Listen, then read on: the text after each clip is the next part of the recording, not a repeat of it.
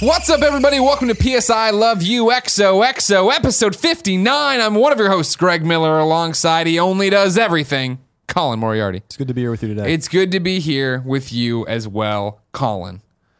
Have you been playing Titanfall 2? No, sure haven't. Let me tell you, buddy. They got the Titans, they got the Fall, they're back, and they're on PlayStation 4. And they got a 2. And a space in between. I've been playing a lot of it.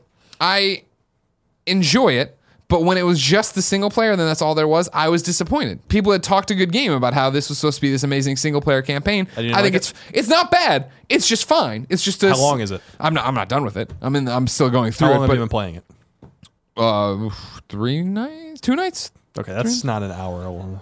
Huh? 10 hours you played it, you said? No. I said I played single player and while it was offline, the multiplayer. Kevin said 10 hours. That's why I thought maybe because Kevin. I have no idea why Kevin's saying 10 hours. Why did you say 10 hours, Big Kevin? Oh no, he played Titanfall online, the original one, for 10 hours. That is not true, ladies and gentlemen. You can go check the Xbox One stats. It was a month and a half of Titanfall. Hardcore. I regened. Colin, did you regen in Titanfall? No, you didn't regen. No, you didn't regen in Titanfall. It's a big deal, Kevin, and it shows how much I played it, you piece of shit.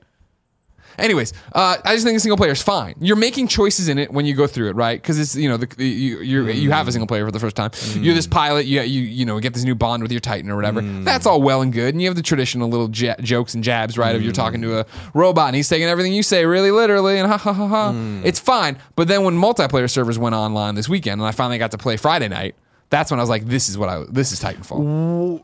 So, but I'm curious because you haven't answered the question. How many hours have you played of the particular campaign so far? I'm just curious how big the campaign is. I understand. I would say I've probably played 2 hours of a single player. That's first night. Yeah. Because I was said over 3 nights you played 2 hours over 3. No, I said 2 nights. I remember I went 3 and then I went 2. And I'm talking about playing single player and playing multiplayer. I had a single player night and a multiplayer night.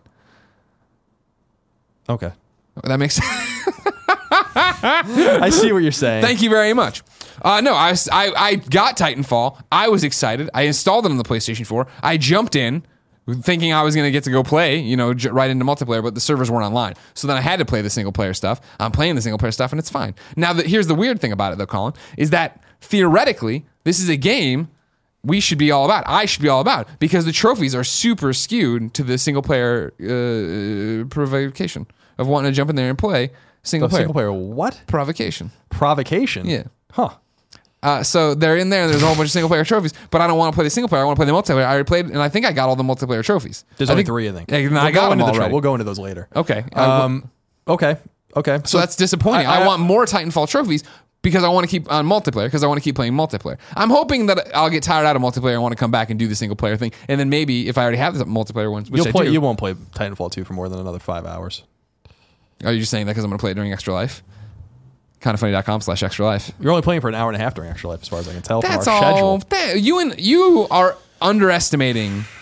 No, yeah, you're overestimating the learning curve you're going to have for Overcooked because you've been playing baby Overcooked. You've been playing baby mode Overcooked. You're just making soups. You have no idea what it's like to do a fish fry. No, you don't know what it's like to make a hamburger with a whole bunch of different toppings. But I'm good at games, so that's what I'm saying. I can pick things up. That's why it's weird. I'm a little nervous. You're the one with the ego usually, and here you are. What are you fucking flipping the script on me about this? I mean, I thought we're putting aside the power lies for a second because you are the one who's all like crying about your Wikipedia page and all these different things and your name's in every show.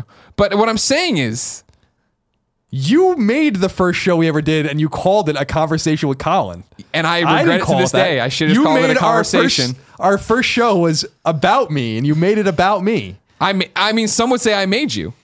I mean, some would say that. I think most would say it, honestly. I don't think so. You were just some little guide shit kid over there, sitting over there with your cool kids. You're playing your 311 bebops and scats. And then you're like, maybe you should do this. And I said, sure. And then they brought you to my team. And then I kind of made your career. And I kind of took you everywhere in this industry. I've been in the gaming industry way longer than you. I know, but it's just funny because you weren't going anywhere in it. I mean, you were just one of these kids. You were burning out. What were you going to do? Who were you going to be? Who was I going to be? I don't know who I was going to be. What does that mean? Well, I'm glad you're enjoying Titanfall. You are... you're going to pick up Overcooked. You're going to take to Overcooked like a fish to water. You're going to get in there. You're going to help me on the first thing, bust out these trophies, and then it's off to the races. Do I want to jump into Titanfall with the kids early for Extra Life? Do I want to do the Tetris thing on the phone during Extra Life? Wait, we're doing Tetris on the phone? I thought we were going to play real Tetris. It's not us playing Tetris. It's me playing Tetris. It's what I want to play during my time. I'm not going to come then. You're my co-host. You got to be there. You read the chat. Argue about politics. Let me play Tetris, and you can talk all the shit. How are you going to do? How are you going to show that to the kids on the little dongle off the phone? Oh, I didn't know you can do that. Yeah. I mean, for my segment, I'll only be on for 9 hours. Most of that's with you being your co-pilot. I guess as you play whatever the fuck you want to play. I don't get to play any of my games. But when it says the host section, that's when you're. Then I'm going to play Call of Duty. Yeah.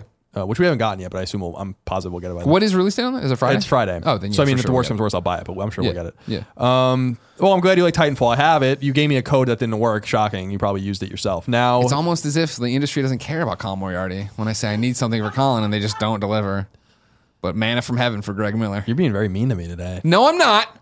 These are the good-natured jokes. You can't be mean to me all the time. Tell people I have a baby dick and then get all pissy. That's not pissy when I say it. Anatomy's no joke. Okay. We all know what you're working with. Neither is the fact of who would you be if not for me? I'd be probably the same. I'd be the same person. I'd still be trucking along doing my thing. Where would you be? First of all, Roper put me on Podcast Beyond, not you. Begrudgingly. Second of all, and I was the one who talked to Hillary. Remember when we wanted to have that meeting with Hillary about getting you over to editorial? Yeah, but I'm not talking about some fucking shitty podcasting crew. That's what you think your career is based on. Oh, over here, Jet Brody. All right, you've made your point. Okay. All right, you're so no. You know what? Don't come near me. Colin, it's November 1st. You know what they say? New year, new year, new you. New year, new you. November 1st. This is the year Colin and Greg. November.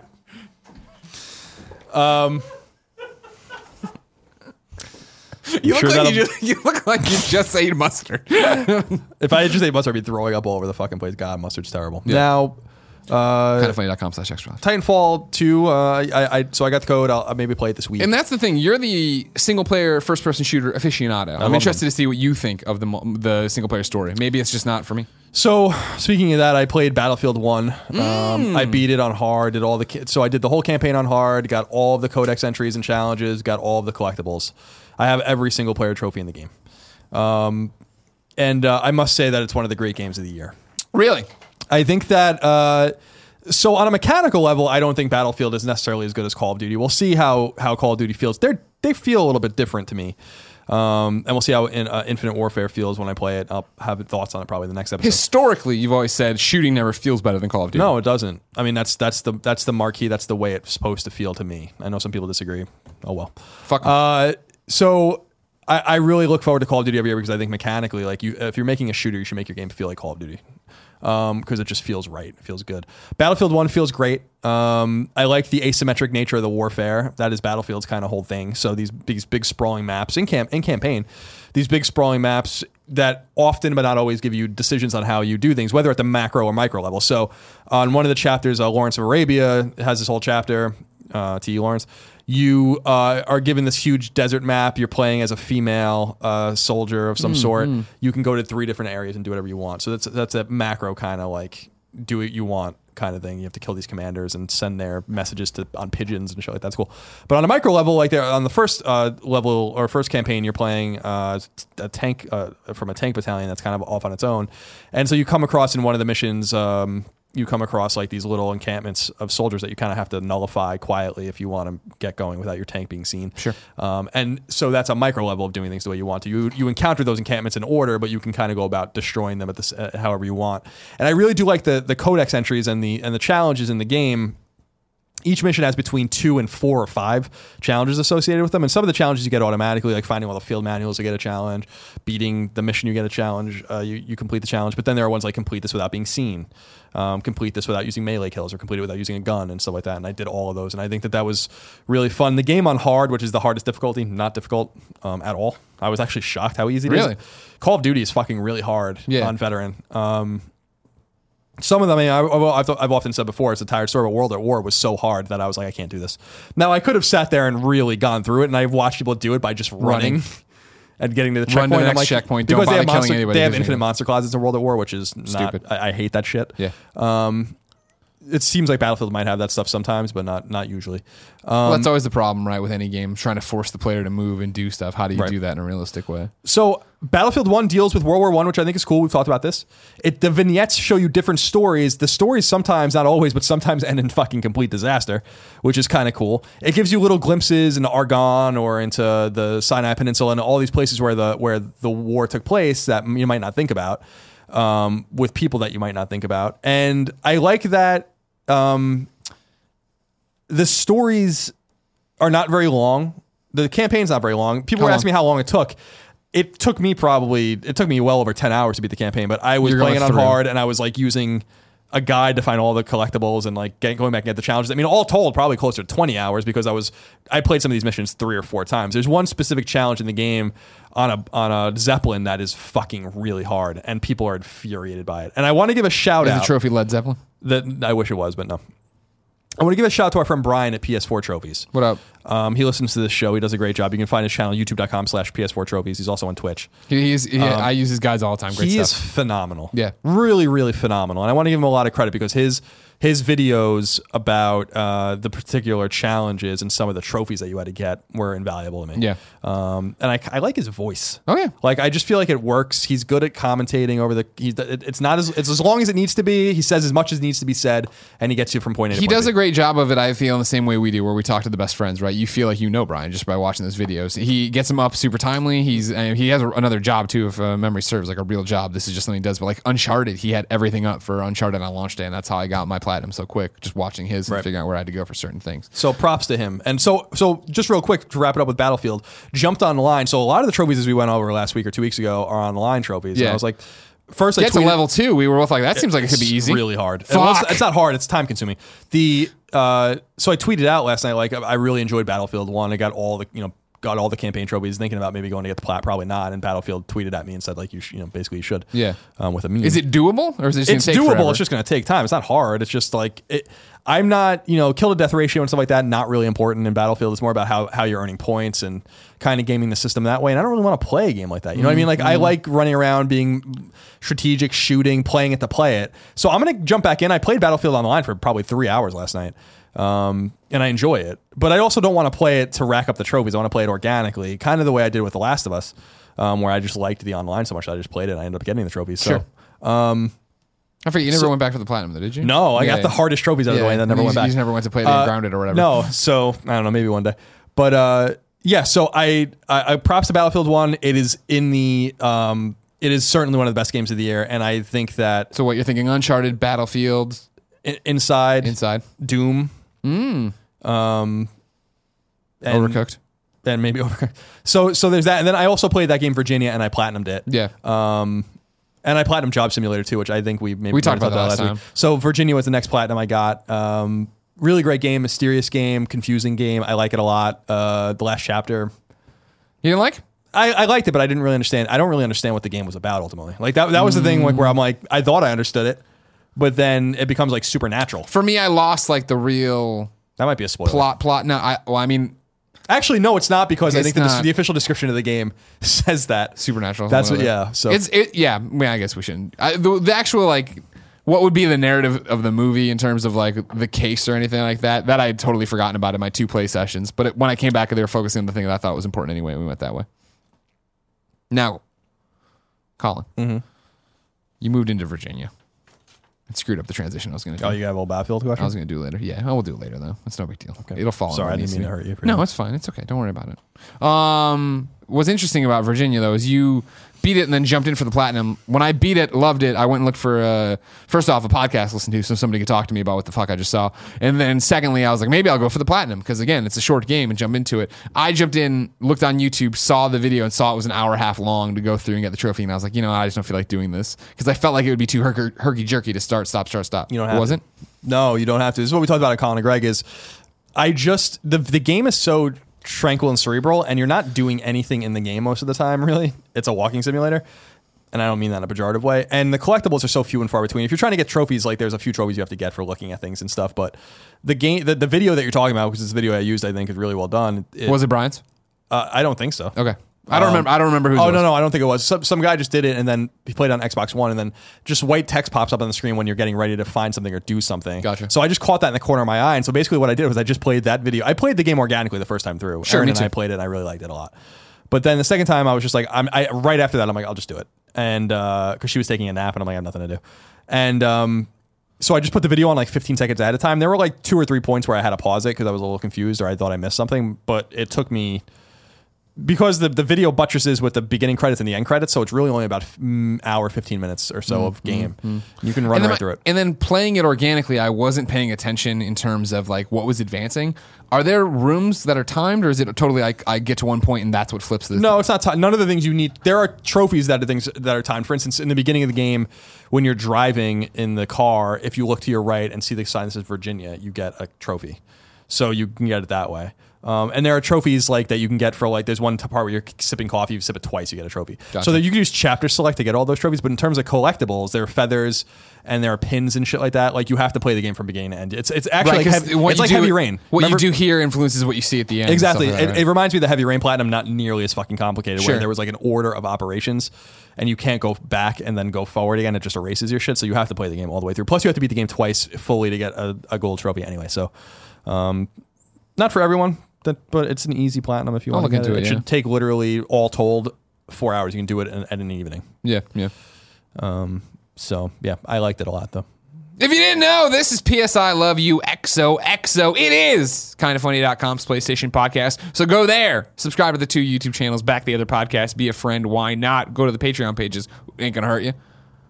It also is the #1 PlayStation podcast on the internet. How do you know it's an important PlayStation podcast? Because, ladies and gentlemen, this is your official announcement that PS I Love You XOXO is coming to PlayStation Experience 2016. We have a live PS I Love You XOXO, the second annual live PS I Love You XOXO, Sunday, 12/4, that's the 4th, that's the Sunday of PSX in case you didn't know, in Anaheim at noon.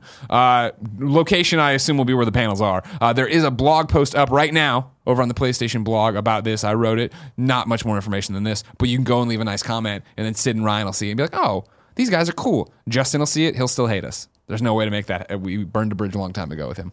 I don't ever know what I did to him. I'd love to know. I don't know either. All I did was went to Red Robin with him one time. And he was like, fuck this guy and all of his friends. I like that that's their thing down there is they go to Red Robin. Well, where else are you going to go? I don't know. I mean, they got a BJ's right there.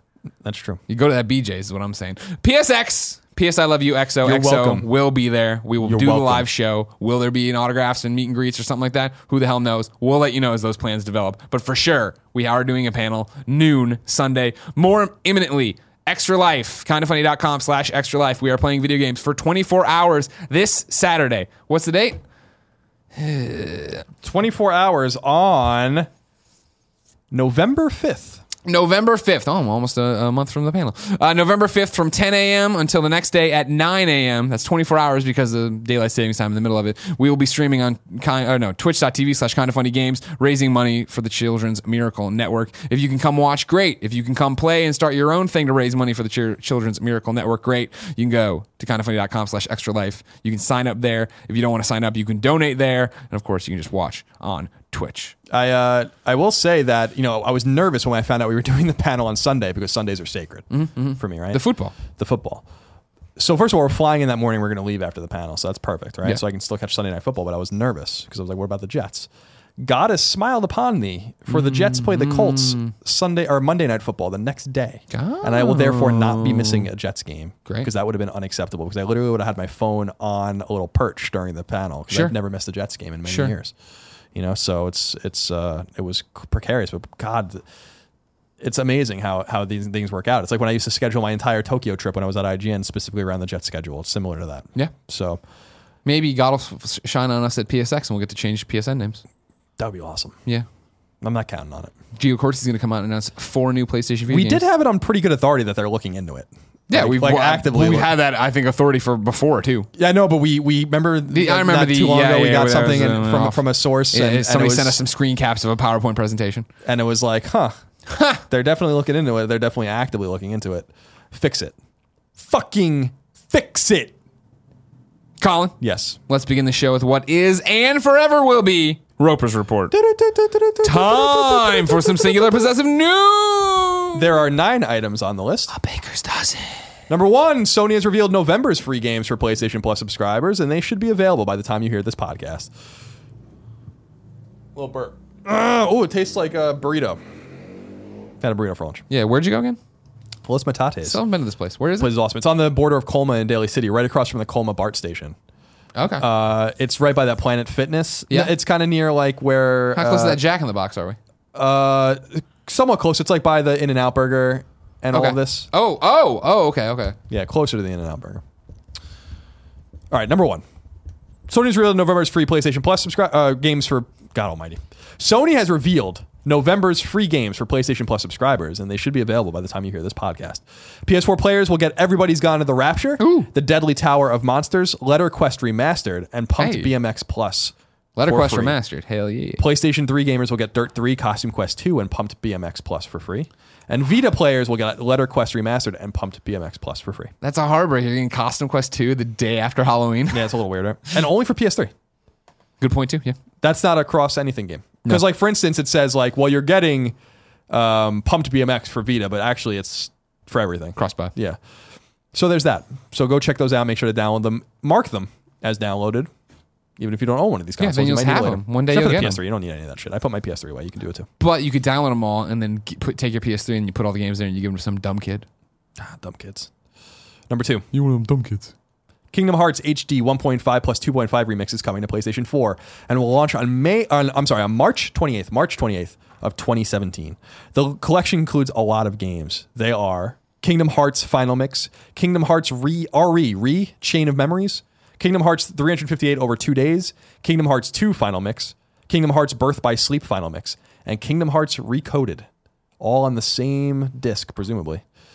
So, more Kingdom Hearts. Yeah. I know a lot of you nerds out there are excited about it. Number 3.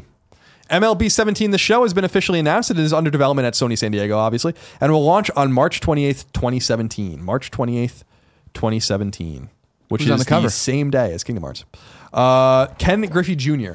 is the cover athlete, which I think is really cool. They've watched enough of this NBA 2K business to be like, here's how we get people back into sports they might have lapsed on. Sony is pimping for 4 versions of the game, and I actually say 4, but FOR. That doesn't make any sense. Pimping 4 versions of the game: a standard version, the MVP edition, the Hall of Fame edition, and the digital deluxe edition. Details of which can be found on the PlayStation blog. There's no word on a PS3 version. The Vita iteration of the series is no more as of last season. So they basically phased out last year the Vita version. It seems like they might be phasing out the PS3 version this year. Good. Send it off in the sunset. This is way sooner than they phased out the PS2 version. Sure. PS2 version, I think, was made through 2011, which is incredible. Do you think that's because PlayStation 4 is selling so well? Probably. PlayStation 2 had sold so well that it made sense to keep doing for it. PS3's done fine, but PlayStation 4 is obviously a rock star. There's probably, it also could be that they just are not talking about it. But because they didn't talk about the PS2 version ever. I was shocked even in 2009 when they were doing a PS2 version. Yeah. But I remember when we were talking to Christian over there a while ago, and he said something to the effect of like the last year they did PS2, it sold to like 200,000 copies. That's incredible. Yeah. It's not a lot of copies of a game, but for a console that is 11 or 12 years old, that's a ton of money. So I think they just do it until it doesn't make sense anymore. Clearly the Vita iteration didn't make sense anymore, which is too bad. Mostly because they didn't do it right, I don't think. And but also because it's a Vita. Yeah, also because you're all dorks with your visual novels and Mama Kuma teddy bears. That's right. We'll get more into that later. Number 4. If you're expecting to see the new God of War game at PSX in December, temper your expectations. Corey Barlog, the game's director, tweeted that the game will not be shown at PSX. He did follow up with another tweet noting, quote, "I promise we will be showing something really awesome when it's ready," end quote. So, no God of War. Or are they lying? Is it the David Jaffe model? It could be. What my fear is that this indicates God of War is way further out than we thought. I thought God of War was safe for Q4 2017 or Q1 2018. But I don't know anymore. I still think both those dates are possible. I would still think it's going to be fall, maybe, but it's spring. The fact being of just like, I think this is just more to the thing of let's not show so much this fucking game. You know what I mean? I always think about Sucker Punch, right? When they were like with Second Son, they were just like, this is what it is, because I'm talking to those guys, they always felt like they did it wrong with Infamous 2, where they showed too much. They had a new demo every time, and then finally for this one, they were just like, here's what it is, that's what it's going to be, we'll talk about it, when it's out. Cool. Yeah, I like that. I'm still most excited about Days Gone, I think, out of that group of... God of War looks great. Yeah. Detroit looks great. Days Gone looks great. So there's a lot of good stuff. I can't wait for Detroit. On the horizon, but I was going to say after the horizon. You see how that's done? Yeah, I see what you did there, yeah. Number 5. Titanfall 2 is officially out, as we were talking about, and it doesn't appear it will sell very well. No. Projections from analyst Cohen and Company cut sales expectations for the game significantly, from 9 million sold initially to between 5 and 6 million sold. The company noted that it was the proximity to Battlefield 1 and Call of Duty Infinite Warfare that will ultimately doom the game to far lower than expected sales. PlayStation Lifestyle spoke to the game's producer, Drew McCoy, about the peculiar launch timing, to which he said, and he talked about this before the Cohen and Company shit came out. He said, quote, "I actually don't know where the decision came from. I just know it was locked in a long time ago, and there was no changing it. I'm not really worried about it. We tried not to worry, really." And then an ellipsis. "When you care about what other games are doing when they're releasing, you worry. At the end of the day, we're releasing a game that we're happy with and we enjoy playing, that we're proud of. As long as we're doing that, I think we're going to find an audience. It doesn't really matter when it comes out. A good game gets noticed," end quote. I can't disagree with you more, Mr. McCoy. But you have something to read here, it looks like. My K. Cole writes into kindafunny.com/PSQ, just like you can, to get your question read, and says, "Greg, Colin, ye old England calling from a place called Leyland. Yes, it's real. After the release of Titanfall 2, it seems this game has been given good reviews. However, after the news that its sales are, as expected, to be substantially disappointing, I have to ask myself what the hell EA was doing with this franchise. They screwed them over with Titanfall 1 by not releasing it on all platforms. But after learning from this with Titanfall 2, EA sent it out to die between Battlefield 1 and Call of Duty, and the same day as Skyrim Remastered. So my question is this: how much of a role does a publisher play in the success of a game? I can't help thinking EA has mistreated this franchise like it's some kind of ugly duckling. P.S. I love you guys. Thanks, Michael. Oi." Yeah, it's sad. I mean, my theory is, and I think it's a lot of people's theory, that they wanted to throw as much as possible against Call of Duty and hurt Activision as much as possible. But I think it's Pyrrhic at best, because Call of Duty is going to outsell both of those games. And but combined, maybe they chip away. Oh, no, at combined. something. Yeah, I don't think that Call of Duty. I don't mean copy-wise. I just mean mindshare money-wise. Oh, yeah. I think Call of Duty will sell more than those games. Battlefield, the EA offerings combined should sell more than Call of Duty by itself. Yeah. Call of Duty's kind of plateauing, and we'll see this year if it actually falls off or not. I don't think it's going to, but we'll see, because it looks new and interesting. People just fucking love Call of Duty. There's millions and millions and millions of people out there that love it.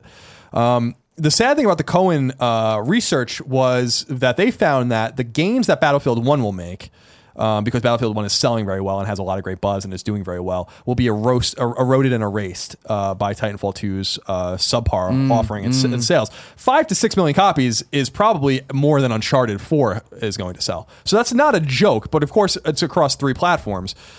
People are looking at this and being like, 5 to 6 million copies is awesome. That's not a failure. I'm like, well, you're wrong. The player base of the original Titanfall was apparently 11 million, and that was only across PC and Xbox One and Xbox 360, right? So, to me, like shoving that on the PS4 now, which is a way more popular platform, and then slicing your user base in half is bad. I would say that if this is true, that's the end of Titanfall. It's terrible, and I think this is the end of Titanfall, which sucks because I do like that game. It is the first-person shooter multiplayer suite I like. But I think that's the point you're talking about, is the fact that, think about Rise of the Tomb Raider even, but other games inside to an extent, but Limbo. Games that are held off of the PlayStation franchise or console, right? That you're talking about Mass Effect even, right? When you're missing a great game and you're able to get the audience hungry for it, it should be out of the box, runaway success. You should see those numbers. You should see people excited. You should see everything you're seeing right now. Titanfall is critical success, but then kids are talking about how like there's like 2,800 people online right now. What the fuck's going on? Where is everybody? How is they're playing Battlefield? Exactly. And now then they're going to play Call of Duty.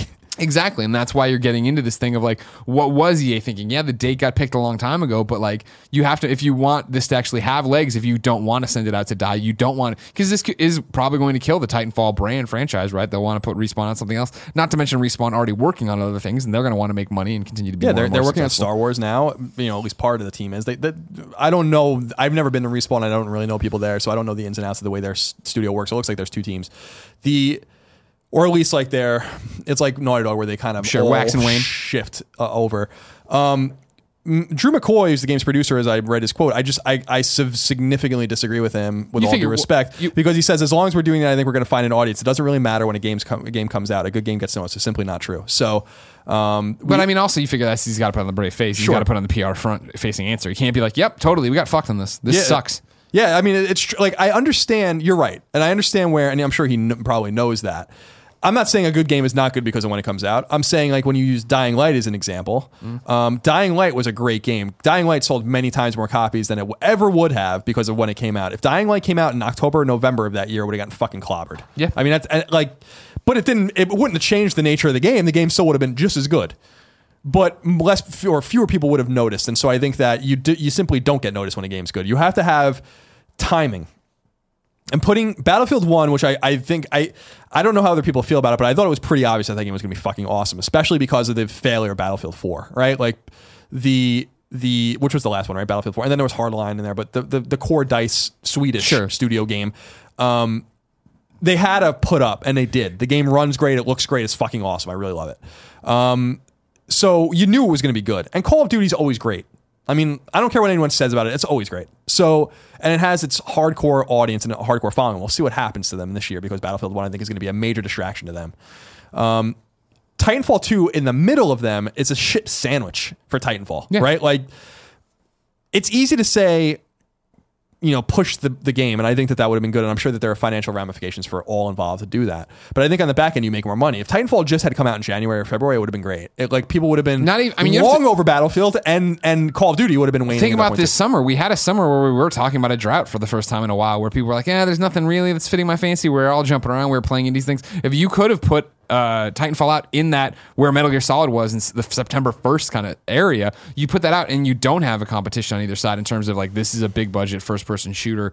This would have been perfect to whet the appetite of get them hooked in, do all these different things. I agree. So I think that it is unfortunate for EA. It isn't, but I understand they want to throw everything at Activision, everything at Call of Duty. I just don't know that it's necessary. It seems like Call of Duty is not necessarily imploding, because I don't think that's true, but Call of Duty is plateauing all on its own. So, and I think Activision is going to run that franchise into the ground. Ultimately, I really believe that. I don't think it's anywhere near happening, but I think it's going to happen with 3 studios working fucking all the time on the same thing. I'd be so bored if I was one of those studios. But still, those games are great. People demand them. I just I feel bad for them too. I just don't understand it. I think EA made a massive strategic error with this game, and I think everyone knows that. Now, whether they had to get it out this year because of financials, which is possible, whether they just didn't have the luxury for the tax reasons of pushing everything to next year, there's all sorts of things we don't understand about why this happens. They're not fucking stupid, I'm sure someone there was like, this is a mistake, and they're like, but because of X, we have to do this. And I do think the Call of Duty argument makes sense. Put out their 2 shooters that are going to have an audience of some kind before Call of Duty and try to take that away. In a year where Call of Duty's reveal trailer goes up and people flip out and say looks terrible and I hate it, and it gets downvoted to hell. That's true, but it's still, to me, it's a silly thing simply because the marketing rationale seemed to have been, Battlefield comes out, you don't really need to do anything with that. That game's gonna be great. But with Titanfall, you're basically going, hey, over here, like hoping that someone doesn't look in the other direction. Yeah. And I'm just like, you already have Battlefield to do that. Like, let Battlefield, because that was the thing, like I said with Cohen, is that they were saying Battlefield's doing better than they thought, and Titanfall will erase it. So in terms of their financials. Sure. So my theory is that it's not only the EA versus Activision argument, there must be some reason that they probably couldn't get the game out early because it wasn't ready. The game didn't go gold until a few weeks before it came out. But on the other end of that, there must be a reason why they were like, February is just simply not an option because we have these fucking massive write-offs or something. So we end up losing money. Do you think at some point it is a marketing argument of the fact that, all right, well, for the first time, and not forever, but in a while, Battlefield 1 and Infinite Warfare look drastically different. Far-flung future, they sure do. A historical thing. So do we take that and we're saying, all right, if you want your EA shooter that is set in the future and has crazy ass weapons, we have Titanfall 2 and its crazy mechs and all this other jazz. Certainly something to be said about that as well. I don't know. I just think we said it months ago. I mean, it was such an obvious. It was so obvious that this was going to happen. I do feel bad because by all accounts, Titanfall 2 is great. Yeah. But will a good game get noticed regardless? Well, we're about to find out. You pointed out figures on Colin and Greg Live that looked fucking dire. Yeah, Shinobi had some stuff up from the UK charts that looked really, really bad. Like half the Xbox One's sales were like half that of what Titanfall 1 was for like the same time period. Right. Well, you were showing stats across PS4, Xbox One, and PC that were half of just PC and Xbox One, right? I think it was original. I know for a fact Xbox One to Xbox One. I don't know if combined that's what it was. Not good, and especially with a much larger user base. We have to remember Titanfall came out months after Xbox One launched. Yeah. So that was the first. And that was the one everybody was pushing for. That was the one that for me was what justified me buying an Xbox One on day one. I knew that game was coming. I knew I was going to love it from preview events and what I had played. And it did when it came out, and I had a great time with it. Now, Sir_Squishy writes into kindoffunny.com/PSQ just like you can and says, Hey, Greg and Colin. First time, long time. I'll get right to the question. Is EA poised to take over the first-person genre? With Battlefield getting great reviews and Titanfall seemingly on the same track, did they just scoop COD? It seems like Titanfall and COD are bordering on the same game, except for giant mechs. And with Battlefield going after the gritty, grounded shooter, it seems like EA is attempting to flank Activision. I'm starting to think that there was something to this seemingly odd strategy of releasing both games in the same proximity. Am I crazy? Are people actually getting sick of COD and ready to jump to Titanfall? Hope to hear your thoughts. I don't think they're going to jump to Titanfall. I don't like we said, there's some sense to be made there with the sci-fi futuristic setting of both games, but I don't necessarily think, because we've had futuristic Call of Duties before. And we've had historical Call of Duties ranging from the 1940s all the way to the 2020s, 2030s. So sure. I just feel like in the comparison to Battlefield was usually the same, right? Even with like, oh, fuck, I'm going to fuck it up. Ghosts, Call of Duty, and then the other one, Advanced Warfare. Those were futuristic and exoskeletons and shit, but they were still futuristic-y tech thing. And Battlefield 4 wasn't like, all right, fuck, we're, augmented soldiers or whatever that I think, but you know what I mean. No, that's true. I suspect that, he could be right. I don't think we'll find out. Yeah, real soon. Call of Duty's teetering now, and I think that they're not going to because they're Activision, and I don't mean that in any offensive way. They just do things differently than say Ubisoft, which is like, we are seeing the signs that you don't want Assassin's Creed anymore, so we're going to go away now. They're just not going to do that with Call of Duty. They have literally 3 studios structured just to make this game, and and they all rotate every 3 years, so that must be in the plan. I mean, we know people at these studios, like they work hard and they're good people. I would be interested to see one of these studios make a shooter that's not Call of Duty, and I would also be, because nothing really ties these games together except for their multiplayer suite. And thematically, there's nothing really tying them together. When you look at Advanced Warfare, you look at Infinite Warfare, like these games have deep systems in them that old Call of Duty games didn't. So the games are evolving, and I think that the Call of Duty name, to an extent, obviously gets it marketing hype with the mainstream, and obviously gets Call of Duty fans, but I also think it does it a disservice in terms of the advances that the games are making on an individual level. But at the same time, like, we'll find out with the stats. Like, if the game plateaus, I think Activision is going to be totally fine and happy with that. If the game, if it even goes down 10%, I think they'll probably be happy because there's more competition. If in a year with Battlefield, because DICE will not have another Battlefield game for a long time. Battlefront 2 is going to come out next year. Yeah. There'll probably be an interstitial hardline like Battlefield game at some point next year or the year after. Another studio. So it's just not like that. So Battlefield 1 stands alone for a while. There'll be a new Call of Duty game next year. I guess who goes next? What this is IW, right? So Treyarch. Yeah.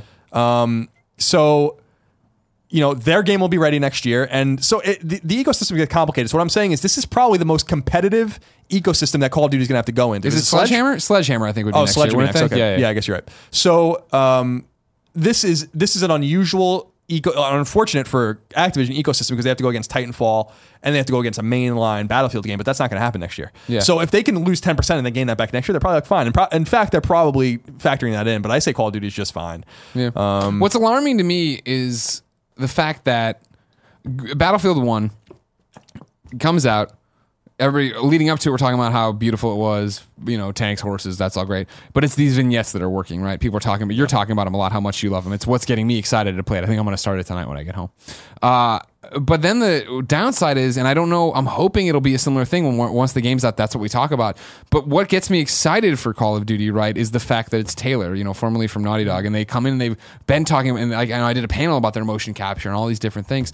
Like, I'm excited for that story just based on the pedigree, but the fact that we're not making a big deal about it leading up to launch makes me question if it's going to be as big a deal I want it to be. If it's going, because that's what I'd love to see, right? Is the fact that it is IW and Treyarch and Sledge and even though it is all Call of Duty, there is a distinctive feel to each one. And if IW was going to go the way of like, all right, cool, we are the first person Naughty Dog. We're going to tell you this amazing story and it's going to look great and have all the shooting you want, but you're going to get this really awesome cast of characters and story you want out of it. And then, Sledgehammer's whatever they want to define it to be, and Treyarch's whatever they want to define it to be, and see it that work and expand the definition that way. But what you're saying, if it comes out and 10% sales drops, I feel like Activision, who, again, not that we're saying anything's bad about them, I feel is like one of the most bean countery publishers out there in terms of like, we're reading these tea leaves and we're not going to do that. I think that would make them snap back and be like, all right, none of you go in your different directions. Everybody get closer and make this kind of Call of Duty. Yeah. I hope that they're smart enough, and I think they are. Bobby and company are smart enough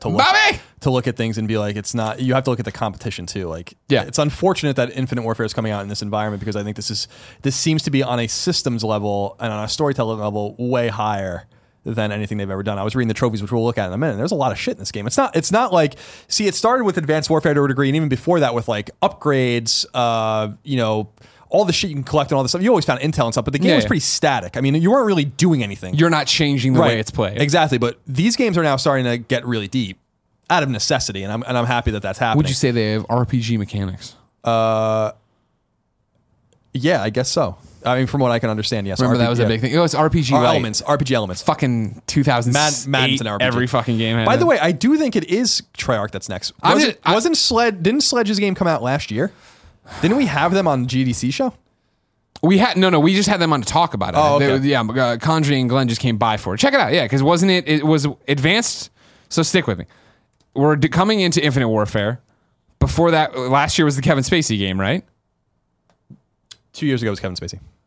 Okay. What was last year's Call of Duty? Because Ghosts was the launch of the PlayStation 4. No, you're right. Warfare. So Sledge is next. Okay. Their game was Advanced Warfare.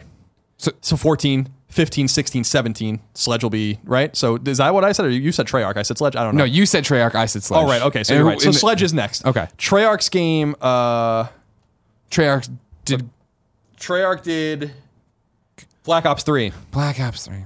So they're in 2018. Okay. Okay. So now everything's right. So you're right. Okay. So anyway, that's what we'll have impressions, I'm sure, of Call of Duty next week. But I'm excited to play it. AnacondaFunny.com/extra life this weekend. You can come watch live. Number 6. PlayStation VR sales are exceeding expectations, according to GameStop. The company released a press release stating that, quote, PSVR is off to a great start at GameStop, having already exceeded our early expectations. Due to the popularity of the system with our customers, we have received additional units for the holiday, end quote. Oh! So it looks like if you don't have one yet, and you may be interested, you might be in luck. So, and that whole thing was overblown anyway. They were on Target shelves and Walmart shelves. I saw them all over the place. Number 7. David Cage, the leader of French studio Quantic Dream, the developer behind Heavy Rain, Beyond Two Souls, and the upcoming Detroit Become Human, spoke with Games Industry International, as relayed by GameSpot, about VR. He said this, quote, we have all VR systems installed in the studio, and I encourage my team to try them out. We've downloaded every game on every system to try and understand where people are right now, what works and what doesn't work, and what we could bring to this medium. The idea is not to do VR for the sake of doing VR. It's about saying something on this medium that hasn't been said already, end quote. I put this in here simply because I think David Cage is one of the people that could actually really maximize the effect of VR. 100%. And I'll be super interested, and I would not be surprised at all, if their next game after Detroit was a PSVR game. Or at least PSVR compatible. Sure. Sony seems super in bed with them. I think it's a good relationship. It seems like... I'm sorry. It's not even so much, I think, being in bed with them as much as the fact that what you're saying is I think Quantic Dream is the studio where those kind of...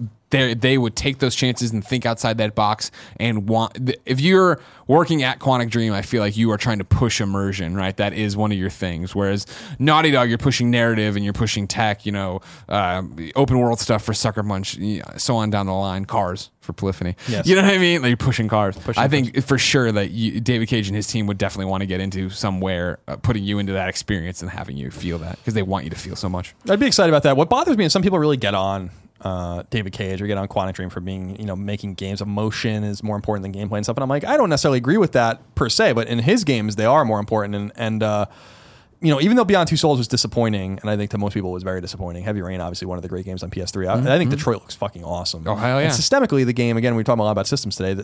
On a systems level, the game is way deeper than anything they've ever done from what we can see. I remember walking in when we saw it at E3 behind closed doors. I was David Cage played it for us, and David Guilherme, or you know what I'm talking about? The second in command over there. What the hell is that guy's name? I can't remember. I'm sorry. I don't mean to be offensive. Robert Gonzalez. Robert Gonzalez. Yes, that's close. Not quite French enough. Oui. But when I saw it, I was like, wow, this is really, because I remember, we said it before when Supermassive made Until Dawn, I'm like, Quantic Dream might be fucked. Someone out Quantic Dream. Yeah, and they're fine. Yeah. So really excited to see Detroit. Excited to see, hopefully, man, I would like to think that game's close, but it's not, because they wrapped in late 2013, right before PS4 came out and beyond. They typically, that game took 4 years, I guess. So yeah, you're probably looking at, I think a fall 2018.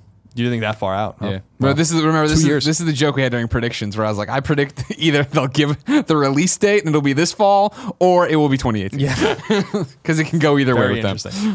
So I'm excited to see more about them. Number 8, THQ Nordic, previously known as Nordic Games, previously purchased a bunch of old THQ IP in addition to the now defunct publisher's name. Today, the company revealed that it has since purchased a slew of additional IP from NovaLogic in addition to the NovaLogic name itself. The existing IP THQ Nordic acquired are Delta Force, Comanche, Joint Operations, Armored Fist, Tycon, The Fringe, F-22, and F-16. Great. Everything they are doing is bewildering. Bewildering. Why would you already had a name for your studio, and then you put THQ in front of it. The studio that went out of business and bankrupt, and is a joke, and is a punchline for everybody. And now you're picking up all these weird fucking IPs. Yeah, like I don't understand. To match Red Faction. Well, that was the joke I was making on Colin and Greg, which was like when they went to NovaLogic and they're like, we want Comanche. Like, please take all these fucking worthless IP and take them away from us as soon as possible. You can have the name of our company too. I don't care. It is weird. As we said, there's got to be something to this because who would possibly let them just? They apparently have like a couple dozen games in development, and then they have all these seemingly worthless IP. And I'm sorry, like. Darksiders is about as good as it gets with them, and Darksiders people like it. It's good. It's a good series, but like that's it.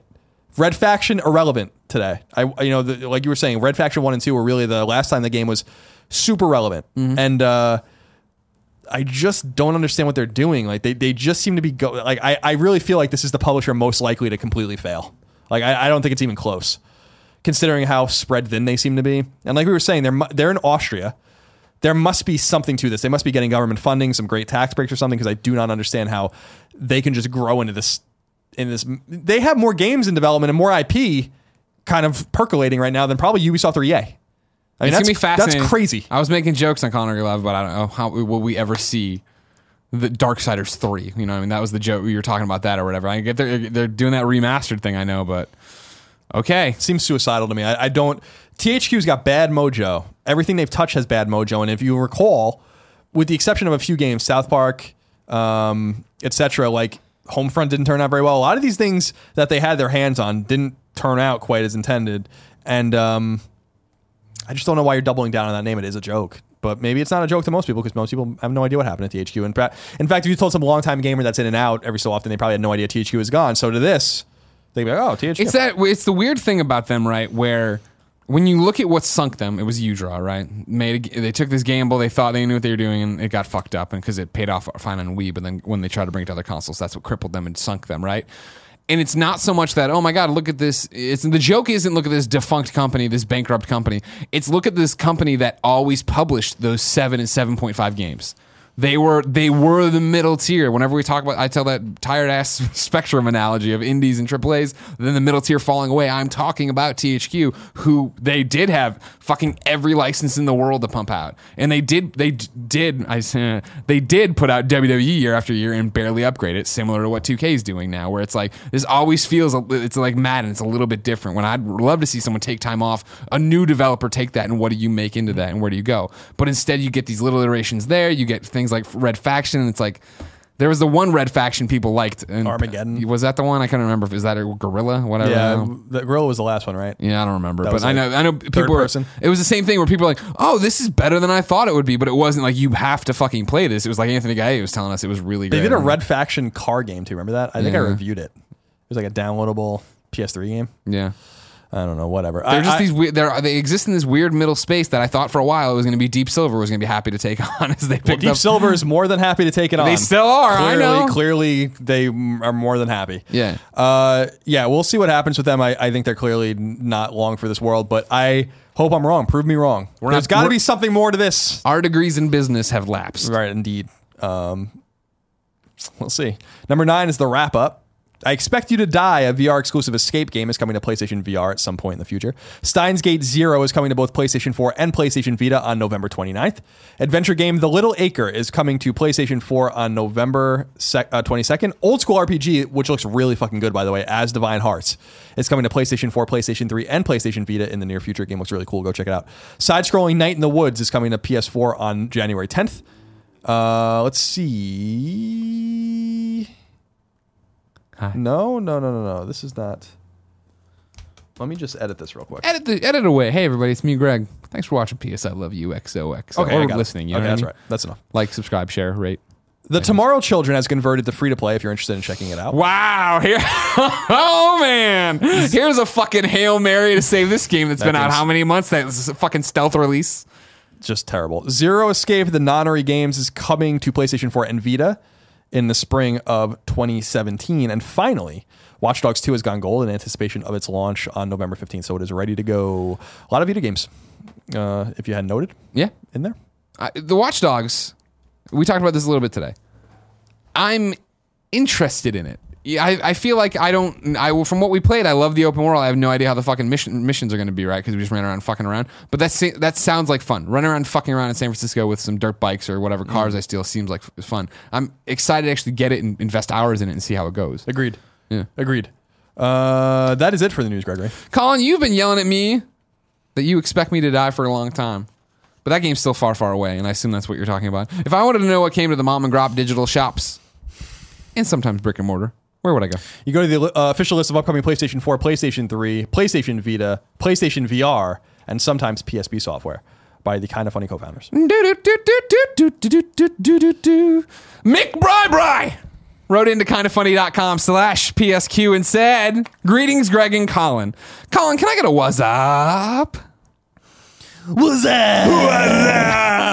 All right, now that the ice is broken, here's what I got. On last week's episode, at the end of the new releases, Batman Episode 3 was released and unfortunately not on the list due to being listed as DLC. You still mentioned it, which is great, but alas, it wasn't on the blog list. I know that DLC isn't on the PlayStation blog post and would be extra work for you guys, and you're already so busy, but is there any way you could make this happen? Dark Souls 3 DLC, Ashes of Ariandel.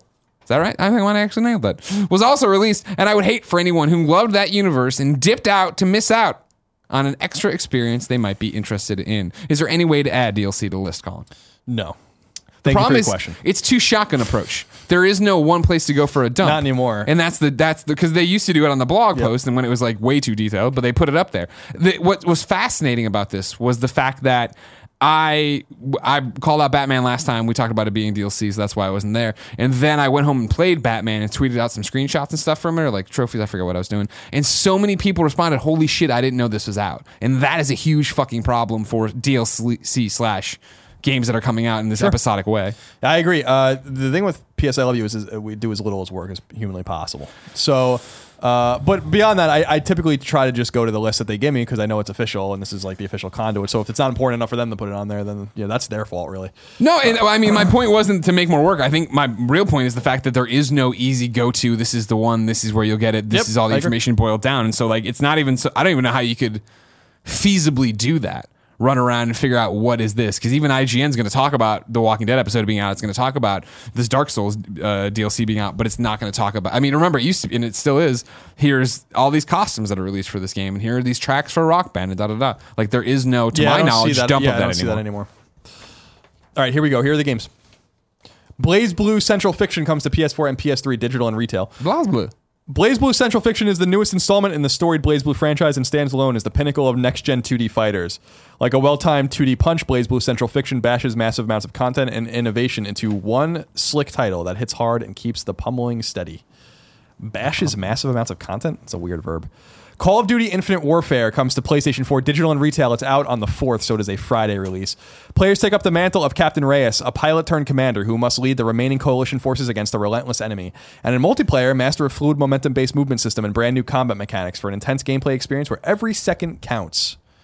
Destroy All Humans comes to PlayStation 4 digital. No. Don't do it.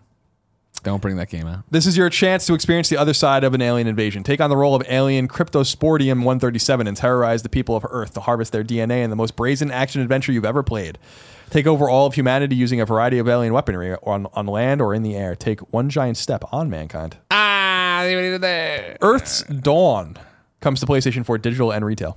Earth's Dawn is a looming and the fate of the planet hangs in the balance. Become a member of ANTI, A-N-T-I, a squad of superhuman soldiers powered by alien technology, and fight to reclaim Earth from the alien invasion known as EBE.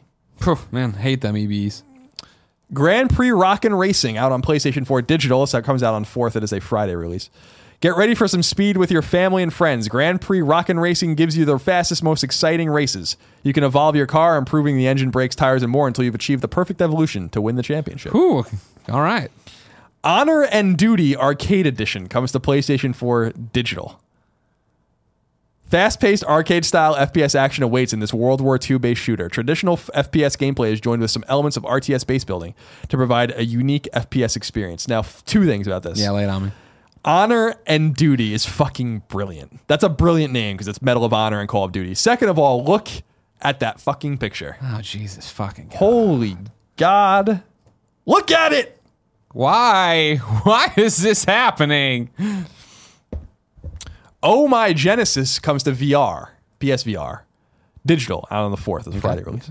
Oh My Genesis is made exclusively for VR. You are the lord of everything. What's more, as the creator of the universe, you will face bizarre challenges and hostile environments and be tested on your wisdom of conquering these challenges while building civilization. Oh, okay, cool. Ronin comes to PlayStation 4 Digital. Ronin is a stylish turn-based action platformer following the exploits of a vengeful heroine determined to strike down 5 prominent figures of a powerful corporation. Move with precision by meticulously planning out each silent step, soaring leap, and devastating swing of your blade. Why does this one sound familiar? Was this on a GDC stream? Was Maybe. this one of those indie games? The art's unfortunate, but it sounds pretty cool. You gonna sneeze? No, I'm fighting it. Not gonna do it. Seraph comes to PlayStation 4 Digital. Seraph is a super slick, skill-based acrobatic shooter. Take the role of an angel who's mastered the art of gun fu as she battles her way through hordes of twisted demons. Okay. SteamWorld Collection comes to PlayStation 4 Retail. 2 action-packed games from the SteamWorld series in one box, available together for the first time. Discover the critically acclaimed titles SteamWorld Dig and SteamWorld Heist, which comes complete with the Outsider DLC. Whoa! Super Dungeon Bros comes to PlayStation 4 Digital and Retail. Embark on a quest from the gods of rock with heavy metal heroes Axel, Lars, Freddy, and Ozzy in Super Dungeon Bros, a fast-paced, action-focused, rock-themed dungeon brawler. Play on your own or with up to 4 friends in couch or online co-op as you raid the deepest dungeons of Rockheim in search of epic loot, hordes of evil undead, and the legends of long-lost fabled rock stars. It sounds kind of cool. Yeah. It sounds kind of good. Yeah, I agree. I want to call something out that somehow became a real thing. On GameScoop, I used to make a joke all the time about the fast-paced action genre. And motherfuckers use that all the time now. And they probably were then, but now it's everywhere. I see every time I feel like there's one fast-paced It's like how I still contend that I made up the term bro shooter. Sure. Tumblestone, PS4 Retail. Tumblestone is the first original action puzzle game of the past 20 years. Race your friends in multiplayer or challenge yourself in story mode. Solve progressively more difficult and creative puzzles. Help a sausage make friends and find out what happened to the Tumble Crown. My sausage makes friends all over the place. I'm sure it does. Wick is the final game of the week. Comes to PlayStation 4 Digital. Wick is a survival horror game where ghost stories are brought to life. Explore a local legend about the long-lost children in the woods who can still be seen, but only by those who dare to enter alone by candlelight. Okay. Sounds interesting. All of the games. Colin. Yes. Time for topic of the show. Tots. This one comes from Grammarly, who wrote in to kindafunny.com/PSQ just like you can. He says, "Hey, Greg and Colin. I recently played through the Battlefield 1 campaign and came away very disappointed. Not from a gameplay perspective, but from a diversity perspective. Every character in the game is essentially white. Nope. Sure, there is an Italian chapter, but outside of the intro/tutorial, which features a Harlem Hellfighter, the game is absurdly white. Nope. This was surprising to me because the cover art prominently features an African-American Hellfighter, yet that same character who is on the cover only gets 2 chapters, which serve as the tutorial. Not only this, but there's hardly any mention of the non-white/non-Anglo-Saxon participants in the war. Japan, Thailand, India, New Zealand, Portugal, Greece, Russia, France, Belgium, the Ottomans, etc. all played a much bigger role than the Americans in the war, yet they are sorely underrepresented. This, combined with the almost ironic choice of having an African American on the cover, left me with a sour taste in my mouth. Going into this game, I thought the vignette style that has received over-the-top laudation would be perfect as a conduit through which to highlight the diversity of the individuals and nations that fought for their beliefs. Yet what I got was another predominantly white experience. Do you think that this is because the majority of developers are white, or do you think the publishers are afraid of stories with minorities that won't sell? On another note, Mafia 3 went with a black protagonist, but they still couldn't fully commit because Lincoln Clay is mixed race. I'd love to hear your thoughts on this topic. Love you guys. Grammarly. All right, so first, I don't necessarily disagree with some of what you're saying, but the final chapter, Nothing is Written, which is the T.E. Lawrence chapter, you're playing as a Bedouin woman. So I have no idea how that was lost on you. Yeah, I'm sorry. What race was it? Bedouin. So like I think that's. I'll look it up. No, I wasn't like throwing you to the bus. I just didn't hear what you said. So I'm looking at it now. Zara Gufran is a Bedouin rebel working directly alongside British officer T. Lawrence as they fight the Ottomans. So the Ottomans in that particular one were the bad guys, or the bad guys from their perspective. So I agree with him in the sense that the Harlem Hellfighter shown on the cover is really nowhere to be seen. It seems like he's somewhat of a generalized narrator in the game, but I just fundamentally disagree that it didn't show a good portion of what everyone is doing. Now, I understand, I'm kind of, I feel this way about World War II, not so much to the extent of World War I. I'm kind of sick of people diminishing our own role in the war. We lost 54,000 people in World War I. It's not like we had nothing to do with it. I understand that 15 million plus people were killed in World War I, but it's not like we didn't lose anyone. Yeah. So we do have a role in the war, right? And so it's not like we just showed up and didn't do anything. We did lose men. We sent like 5 million troops to Europe. It's not an insignificant amount of people. So I don't like the whole thing of like, well, the Americans didn't do anything. Well, we did do something. And so one of the chapters taking place around an American pilot, which it does, fighting with the British, by the way, so it's not really about the American campaign, is fine with me. And I just, like you were saying, the Arditi unit, which is the Italian kind of unit, is shown. Again, the Ottomans are shown as bad guys. We don't necessarily play as them.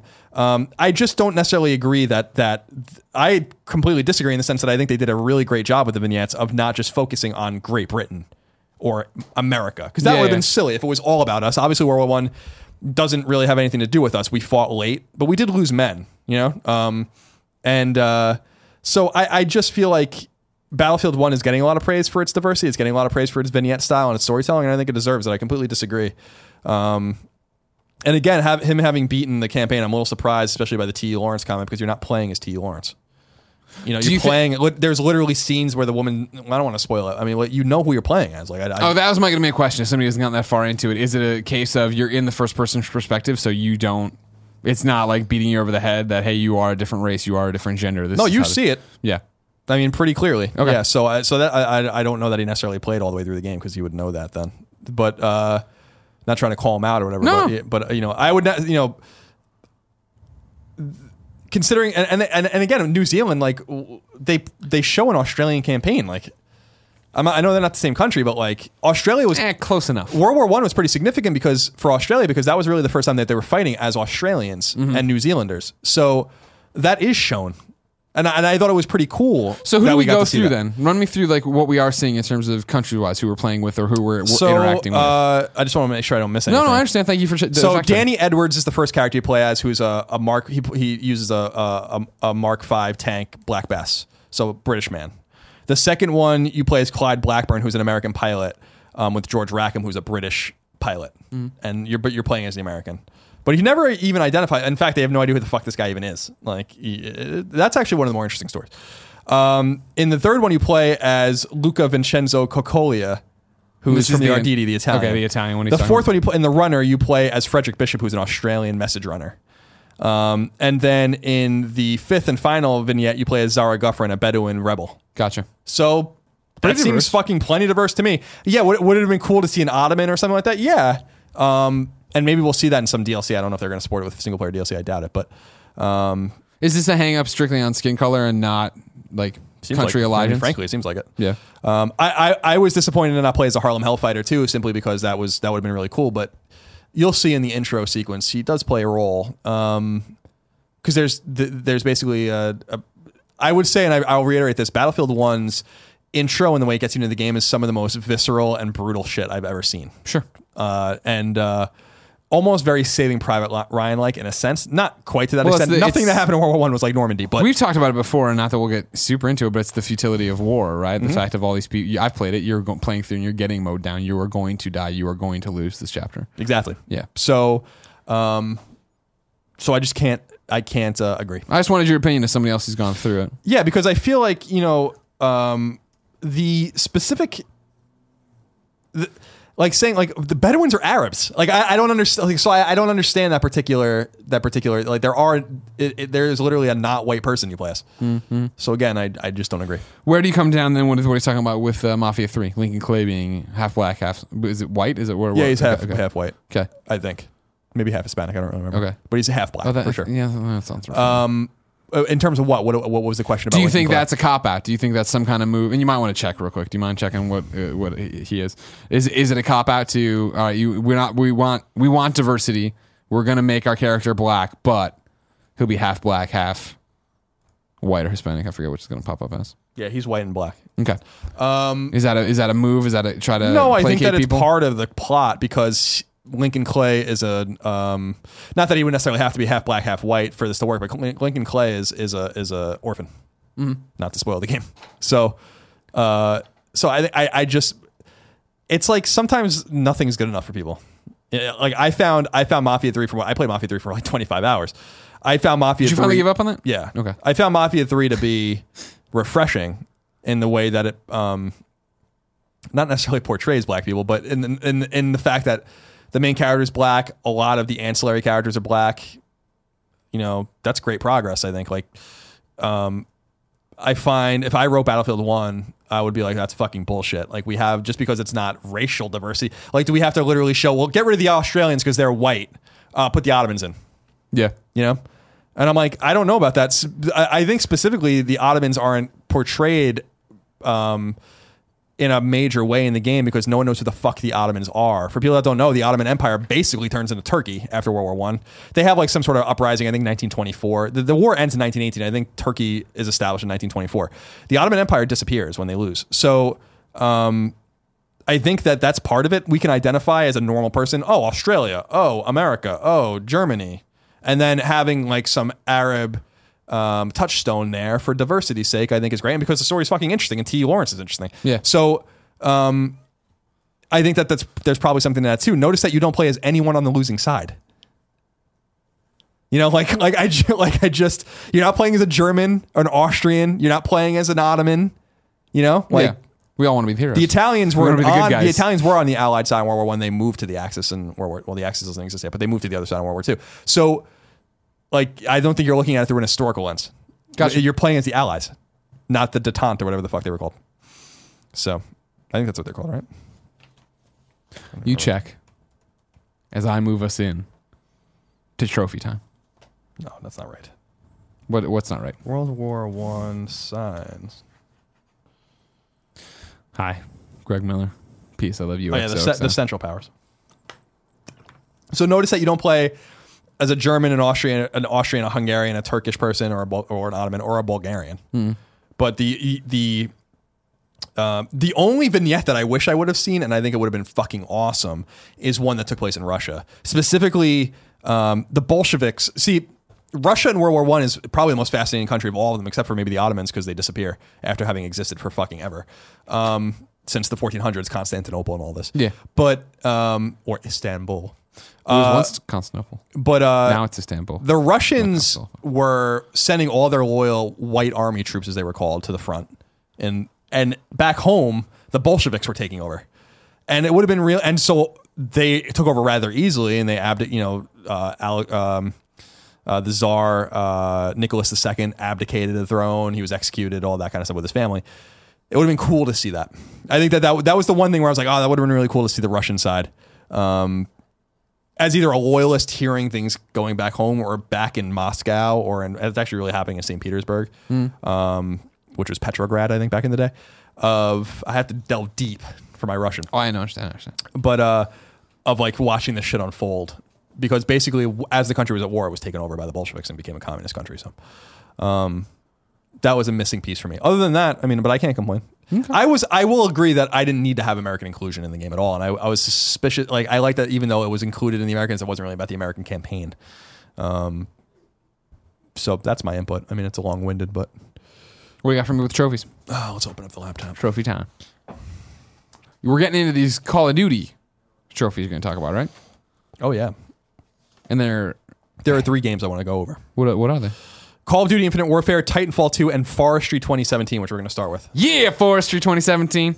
Forestry 2017, 16 bronze, 2 silver, 0 gold, 0 platinum. What the fuck? First tree is one of the trophies. Cut your first tree. First worker, hire your first worker. Cut 100 trees is called 100 trees. Gotcha. So here's the interesting one. And this must be a typo because these are garnered straight from the server. Sure. The trophy is called 100K earned. Yeah. The trophy description says earn 10K. So that's interesting. Forestry simulator. Production building, start producing, start hiring, gain access to vehicles, start working from home. Home office is one of the trophies. No platinum. No platinum. Bullshit. So that's Forestry 2017. Titanfall 2. Yeah. 40 bronze, 8 silver, 2 gold, and a platinum. So as Greg already said, there are only 3 multiplayer trophies in the game. Which is crazy. Crazy. I would have thought if you're going to do this, it's smart in it's smart in this way. When we talk about our platinums, we always say that, as much as Uncharted isn't inventive with it, they have the right idea for multiplayer one. Jump in, try this mode. Great, here are your trophies. If you're going to do it this way, though, for Titanfall, which is still a multiplayer game to me, is why I love Titanfall 1, why I'm excited to play more of Titanfall 2, why not do this, but then immediately have day one free DLC that you can then tack trophies on there? Where you're putting out something that gives me a multiplayer suite of trophies. Right. It just doesn't make sense to me of like, I'm playing, I'm like, oh, single player is not that much fun. I can't wait to get into multiplayer, but then I get into multiplayer and no award, yeah. I knock it out. Like, what's other than regenning and unlocking cool weapons, why would I want to keep going? So the 3 multiplayer trophies are all bronze. Win a multiplayer match, customize a multiplayer loadout, and join a multiplayer network. Those are the 3 trophies. There is a Kind of Funny network. If you search Kind of Funny, I'm in it. I didn't found it. I tweeted out the image of it. It's the one with like, now it'll be more than 1,000 people for sure. It was 1,000 some odd people when I joined. It's the biggest one. Let's see. I'm reading okay. So there are difficulty trophies. You have to beat the game on expert difficulty, which is very hard. And I don't mean from my perspective, it's there's hard and then there's expert, I think, or master or something like that. There are a bunch of trophies for destroying Titans with certain weapons or cores, I guess, sword core, salvo core, fight core. Yeah, that's what you're putting into your Titan. And then, so complete the campaign on regular, hard, master. Collect all the BT's loadouts in the campaign. Find all the collectibles, which I think are pilot helmets. And then you get a bunch of trophies for just, which seem to be not missable for defeating people or acquiring certain. Yeah, there's a bunch of mid bosses, big bosses that you go through and fight, and they're Titans. They talk shit to you, and when you beat them, you pick up that trophy. So that's that. And finally, Call of Duty Infinite Warfare. 37 bronze, 12 silver, 1 gold, and a platinum. So this game appears to only have 1 online trophy for winning 5 online matches. Interesting. Usually they don't have any online trophies. I'm not familiar what Spaceland is in the game, but there are a lot of trophies attached to that. It says in Spaceland, find all of the quest items and complete the sticker pack. In Spaceland, recover the pieces of the soul key. In Spaceland, craft a weapon of rock. Blah, blah, blah, blah, blah. I don't know if that's from online. I don't think it is. There are a ton of trophies. Let's see. 1, 2, 3, 4, 5, 6, 7, 8, 9, 10, 11, 12, 13. Oh, so I was wrong. Fuck. So there is a trophy. So there's a bunch of trophy for beating each chapter, and I thought that there was for some reason, no veteran level 1, but there is. Complete all single player missions on veteran. So I might not play that actually on the stream after all, because I am so slow in plotting when I play it on veteran, man. It's just, that's a thing I have to just play. So maybe I'll find something else. There's completing different operations, scanning different weapons. Then so you can scan weapons in the game. There are side missions. So it says complete all Jackal only side missions. That's one of the trophies. Okay. And then there are equipment upgrades. There are weapon customization in the game. So there seems to be Jackal weapons and upgrades. So I guess Jackal is a character or some sort of thing where you buy weapons and upgrades and then you can do missions for him. You do them for him or with it?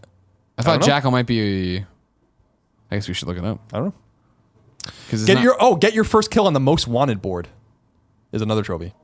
There's a lot to this game, it sounds like, which is great. And then there are trophies that seem to be a little spoilerish that I don't want to get into. Okay. So that's it for the trophies this week. We'll have more clarity on that soon. By the way, I was looking at Power Picks, which is a good website, has a Titanfall 2 trophy map roadmap. Because I guess PlayStation Trophies doesn't have it yet. His prediction is a 5 out of 10 trophy difficulty and 10 to 15 hours to platinum.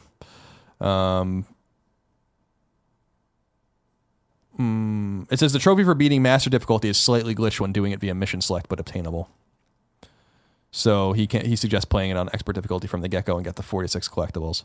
So we'll find out how it all. I'm going to play it this week. Well, I'll let you guys. I'll tune in next week for more thoughts. Den yours _BAE writes in and says, "Hey guys, Longtime fan, first time commenter. In the last episode, you guys were wondering if there was another game where you don't need to finish the story to get the platinum trophy. Just wanted to let you know that there's at least one other game I know of, and it's called Trine 2. It only has trophies linked to certain kills and tricks. There are no trophies for progressing through the story.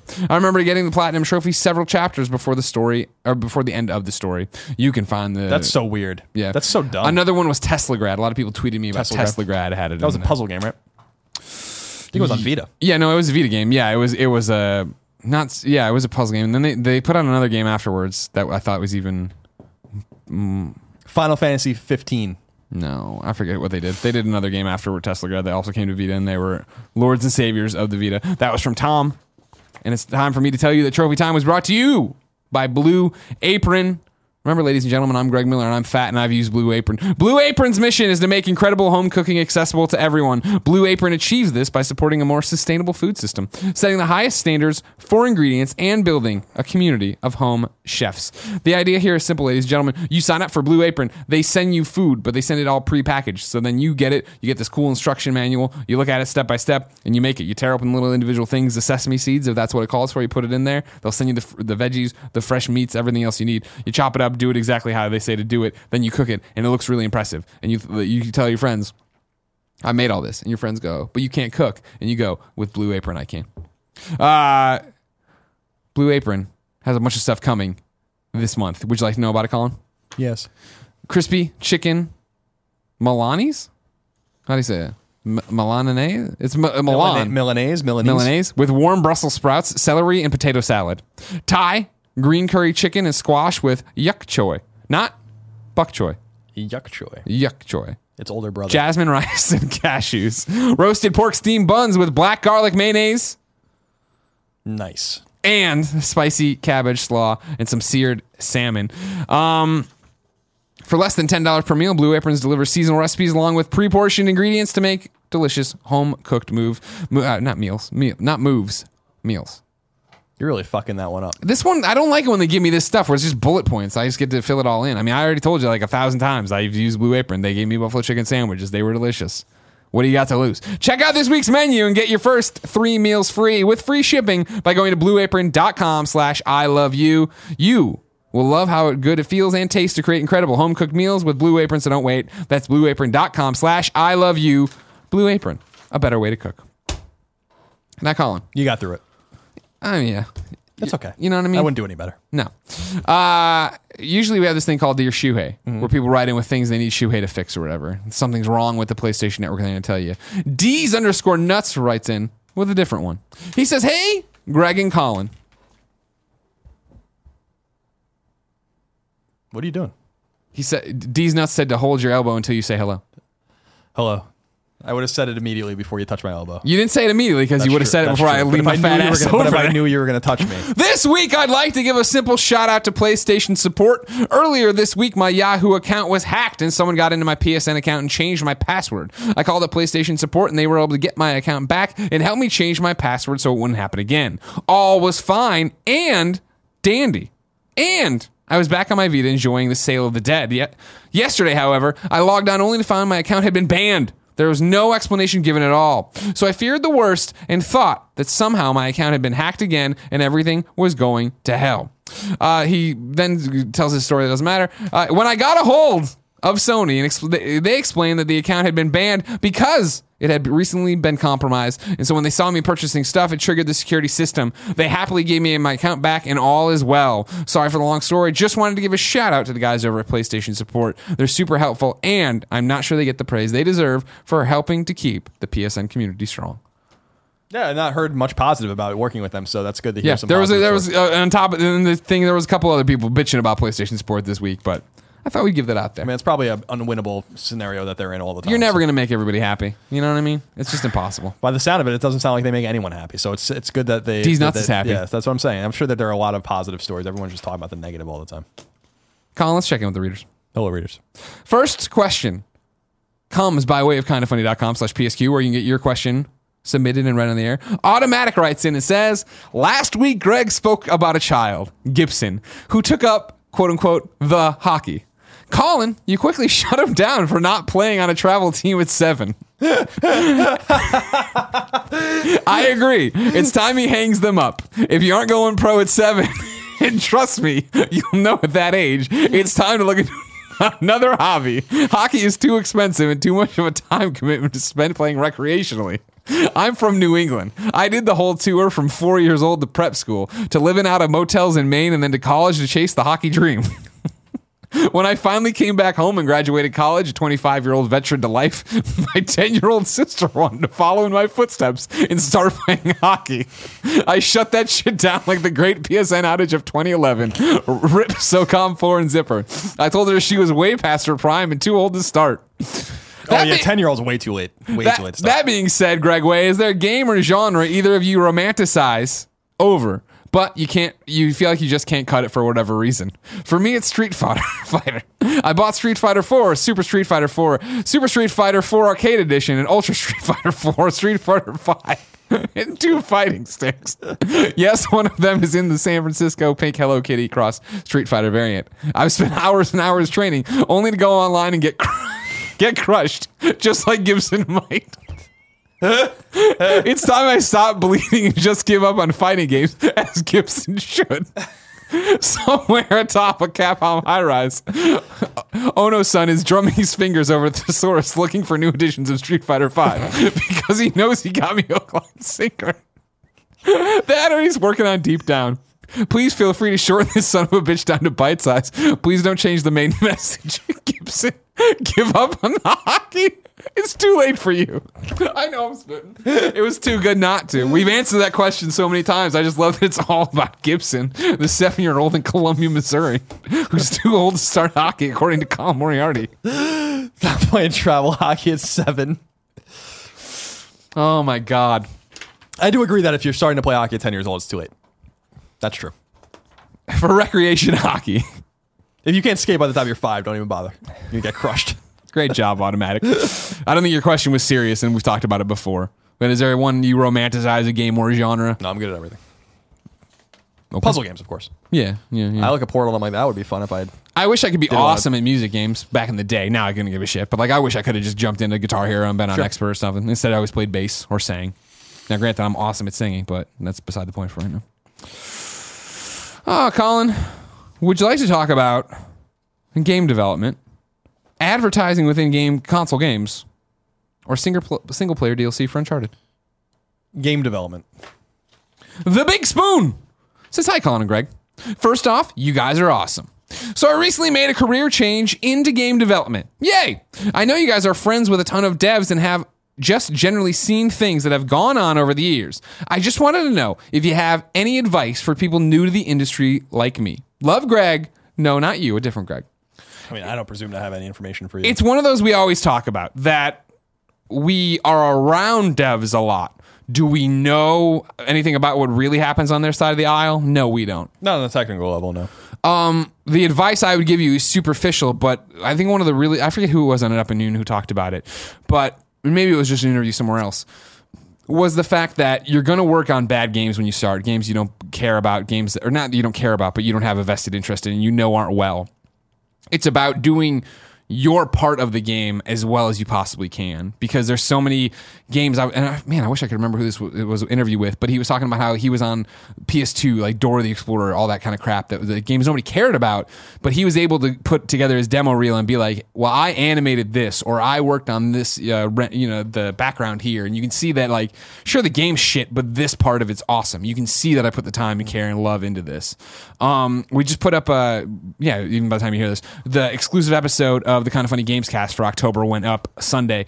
You can hop over to patreon.com/kindoffunnygames. It's a plug, sorry. And if you give $1 or more, you have access to the bonus episode, which is with Rich Briggs, who is in charge of the Tomb Raider franchise over there. He talks about his entire rise and career in video games and how he didn't even really start that way, but made the jump over. And then the different, not strokes of luck, but the educated decisions that get you nudged along that path to where you need to be. But it's about being prideful of your work. It's about making connections. It is about long hours. Not even getting crunch out of it. It's one of those things where passion respects passion. So for you to go there and work on whatever you are, if you see someone working on something cool, you want to talk to them about it, ask to shadow them, ask to sit around, ask somebody to look at your stuff, things of those things. That's me. Totally reasonable. Thank you very much. Now we're going to talk about Uncharted 4 DLC. Okay. Got 2 for you. Let me see here. Hold on. I'm going to look. I'm going to read them back to back. So you just lean on back there. I want you to drink some of that smart water. We're going to start with D-Ruix87, who wrote into kindoffunny.com/PSQ, just like you can. It says, hey guys, it's been a while since Naughty Dog gave any updates on the single-player DLC for Uncharted 4. Do you think that we'll get an update sometime soon, or do you think we should be concerned? Thanks for all you do, Devin in Nashville, Tennessee. Now, later in the same thread at kindoffunny.com/PSQ, Eslo86 writes in and says, hello, Greg and Colin. Apparently, there's a rumor that the Uncharted 4 single-player DLC will be revealed at PlayStation Experience in December.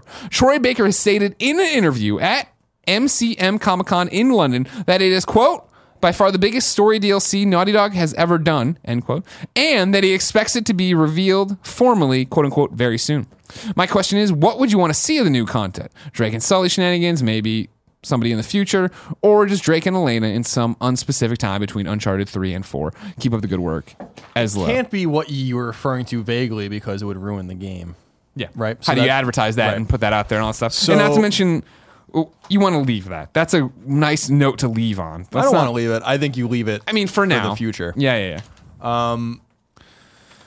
Let's it would be go cool back. to have Elena PSX makes the most sense. Yeah, PSX is a fucking brilliant idea that I do think is going to happen. Will it be revealed at PSX, or will there be a trailer at the Game Awards and then we get a demo at PSX? That might happen as well. Remember, Game Awards are Thursday, then Saturday is going to be the PlayStation press conference. That's how traditionally a big thing would happen. But I definitely see something happening in December to talk about this. I would love to see something. So I would love to see Elena or Sully as playable characters, but because we're leaving Drake, you can't really do that. This is it. So I don't know. I don't know what I want, to be honest. I have no idea. Yeah.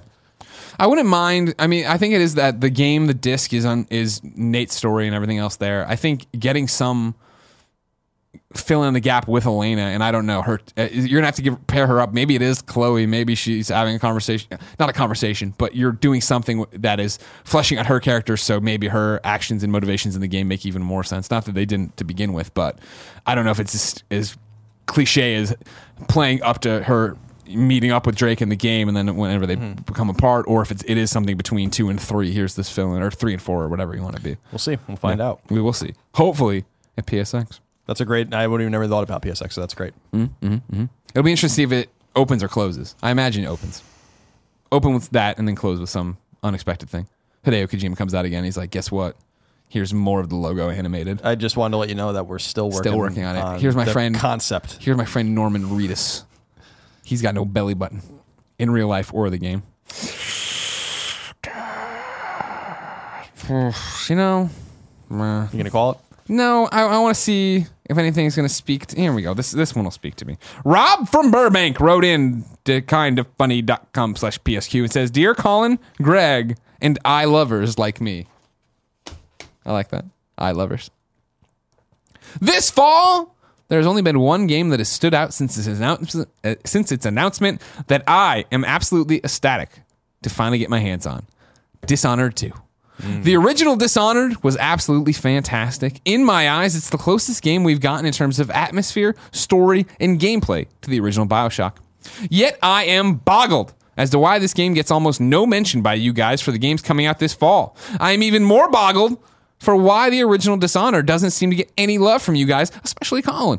What's your opinion on the original Dishonored, and do you think the sequel will live up to the original? Personally, I think it looks like the game to beat this year. I see no reason to assume otherwise with Bethesda's track record, the trailers, and the fact that Arcane seems to put nothing but love into this game. Also, the fact that Bethesda is putting Prey in the studio's hands seems another reason to expect greatness from this developer. Thank you for your time, friends. Praise Shuhei. Rob from Burbank. Well, why didn't Dishonored work for you? It just came out at a weird time. I actually really liked it. Really? But I played it very briefly. I'm like, this. First of all, I was like, I remember playing and being like, this is like BioShock. Now, whether or not that's true or not, that speaks to me because I fucking love BioShock. Yeah. So I think it was just the graphical style, like kind of the not the ambient, maybe the ambience. I mean, it's a different setting, but I moved on. What I remember about this game is that Mitch Dyer fucking loved it. That's what I remember about it the most. And so I don't speak to Dishonored 2 because I don't have any familiarity really, except for the hour or so I played the original Dishonored. It was a game that I always wanted to get back to. I just never did. And I suspect that maybe because we're taking 2 weeks off at the end of the year, that I maybe if I get through some stuff, maybe I'll just pop in Dishonored and Dishonored 2 and fuck around with them. But it remains to be seen. It's just that we can't play everything, so we talk about the games that that we know. When I played Dishonored, it was a similar thing to what you're talking about. I think it was the run up to game of the year, and okay, everybody likes this game a lot. Let's pump it in, and I pumped it. And it just didn't click for me. There was just nothing about it where I was like, "Fuck, this is awesome!" Like the whole heart thing, the world, none of it was just interesting to me. It was all like, oh, okay, cool, but these aren't mechanics I care about that I want to invest hours and hours and hours into.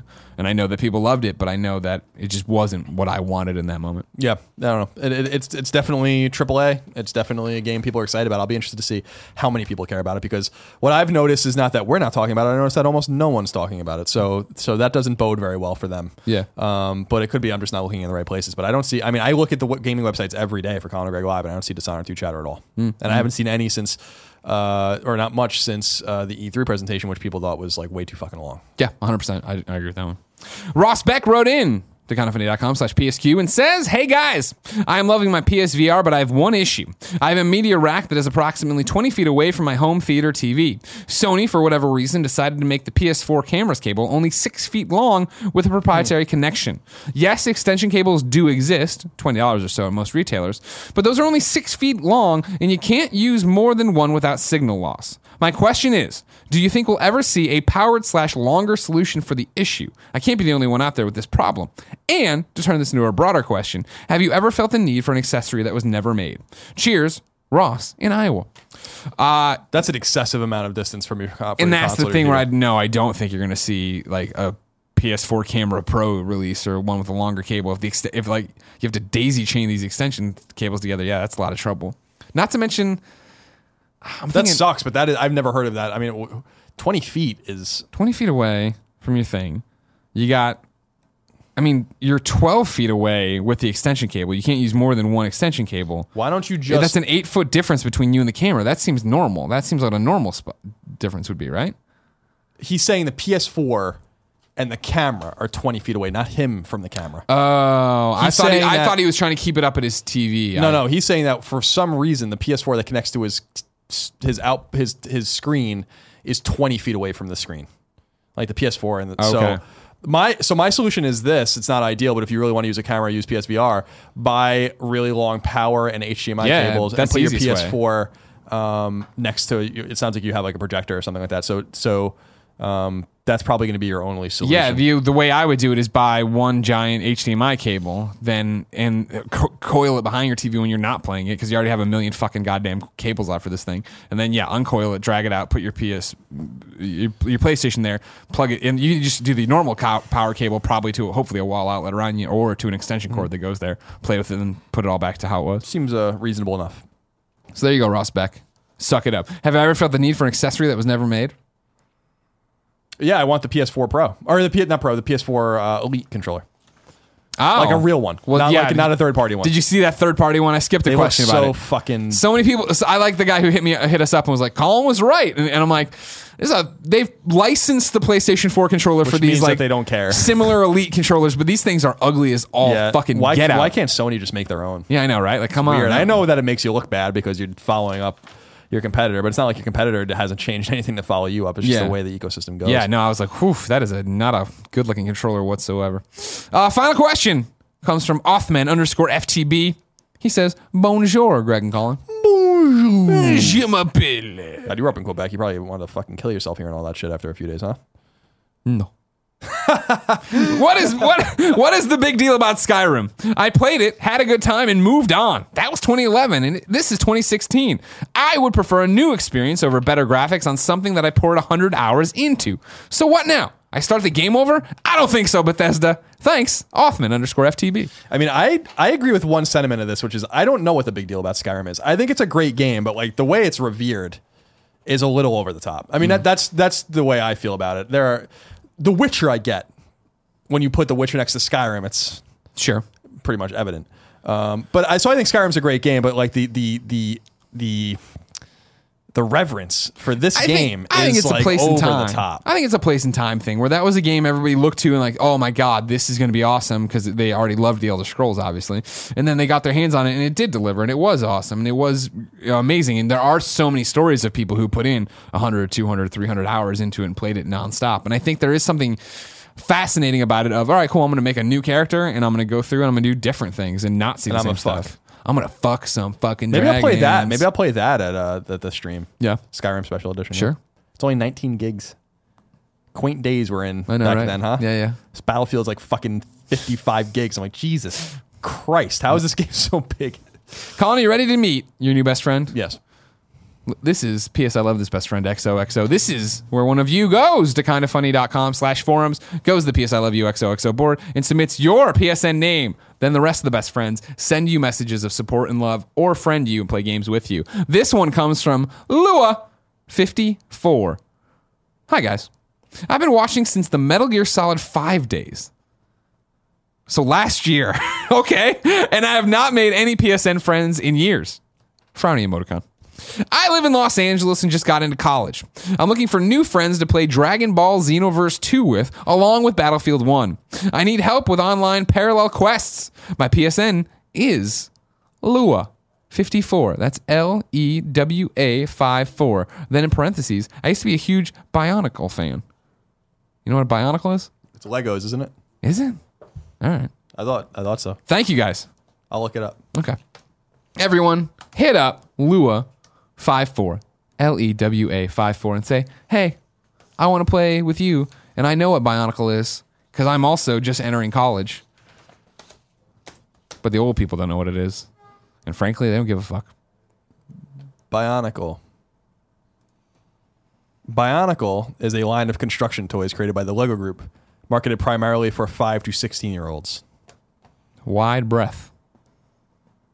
P.S. I love this best friend XOXO was brought to you by DollarShaveClub.com. Guys, you don't need to choose between price and quality to get an amazing and affordable shave. DollarShaveClub.com is the answer. To prove how amazing their shave really is right now, they are going to give you the first month free if you join the club. DollarShaveClub.com delivers amazing razors right to Tim Geddes' door for a third of the price of what the greedy razor corporations charge. Colin and I have been trying to overthrow greedy razor corporations for years now, and it looks like DollarShaveClub.com is at the forefront of this industry. Seriously, though, Tim has no reason to deal with drugstore hassles ever again. They ship him right to his door. He gets all these razors. He's super excited. You can be like him. Just go to DollarShaveClub.com and pick the razor that works for you from their lineup of amazing blades. Tim tells me he uses the executive blade and Dr. Carver's shave butter. The blade just glides gently for the smoothest shave ever. I hate envisioning Tim getting smooth skin and using this butter on it. I use so we got a package at home, just like a sample of this stuff, and I've been using some of those creams. Yeah, and they're legit. You know, I don't shave my face, but they work.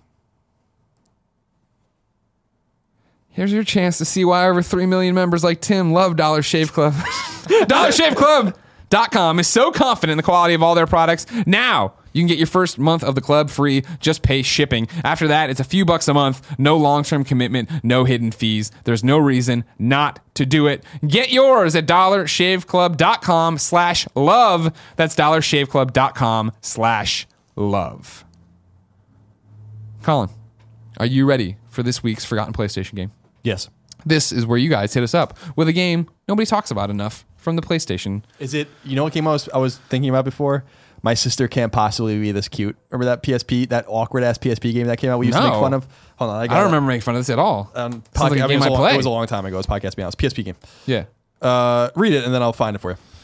Daniel, the Awesome, says, I have a nomination for this week's Forgotten PlayStation game, Dark Void. And I'll stop you there, Daniel. You can get fucked. Dark Void does not belong in the conversation for the Forgotten PlayStation game of the week. Are you fucking kidding me? I reviewed that game. It is garbage. It is a garbage game, Daniel.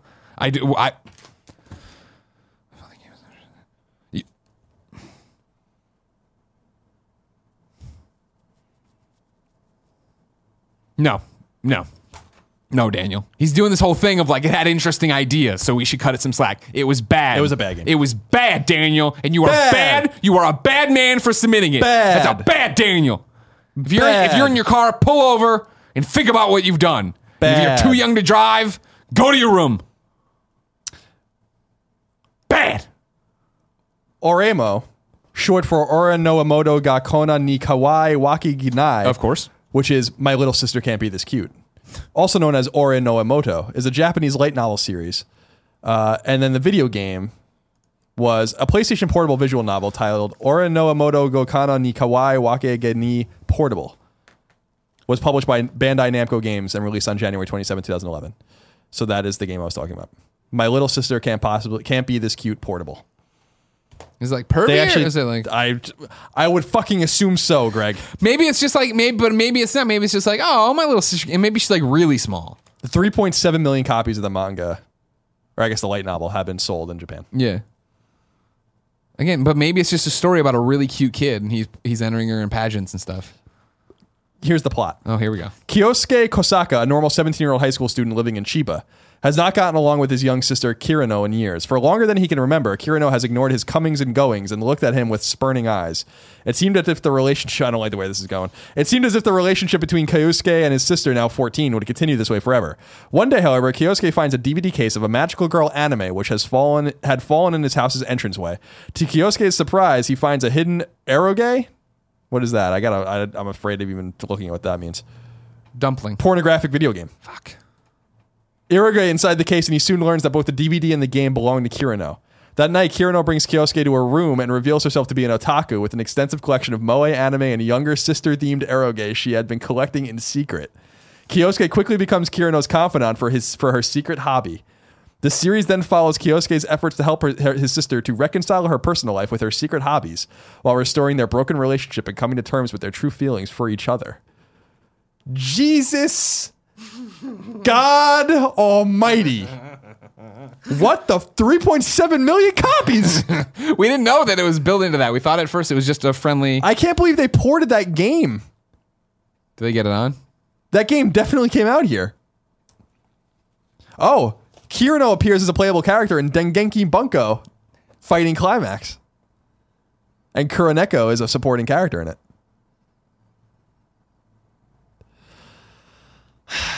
Time for PSN's worst name of the week. This is where you go to kindafunny.com/forum, submit your bad PSN name, not one you saw in the story behind it. This one comes from Steve. Hey guys, Dave Chappelle was and still is my favorite comedian. He had the funniest show on TV. While I was in college, and my friends and I would quote him every chance we had.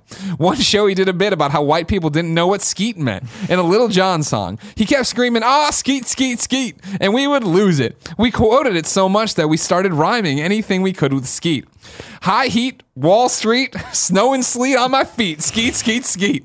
Turns out I got my PS3 around that time. My PSN ID is skeet on my feet.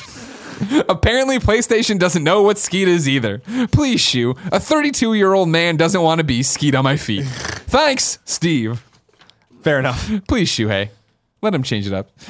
Steve has a PS I didn't read. PS. I set up a new email account just to change my ID years ago, but I checked. Skeet on my feet is still active. He can't get away from skeet on my feet. Please, Shuhei. At PSX 2016. Let him change his name. It's time.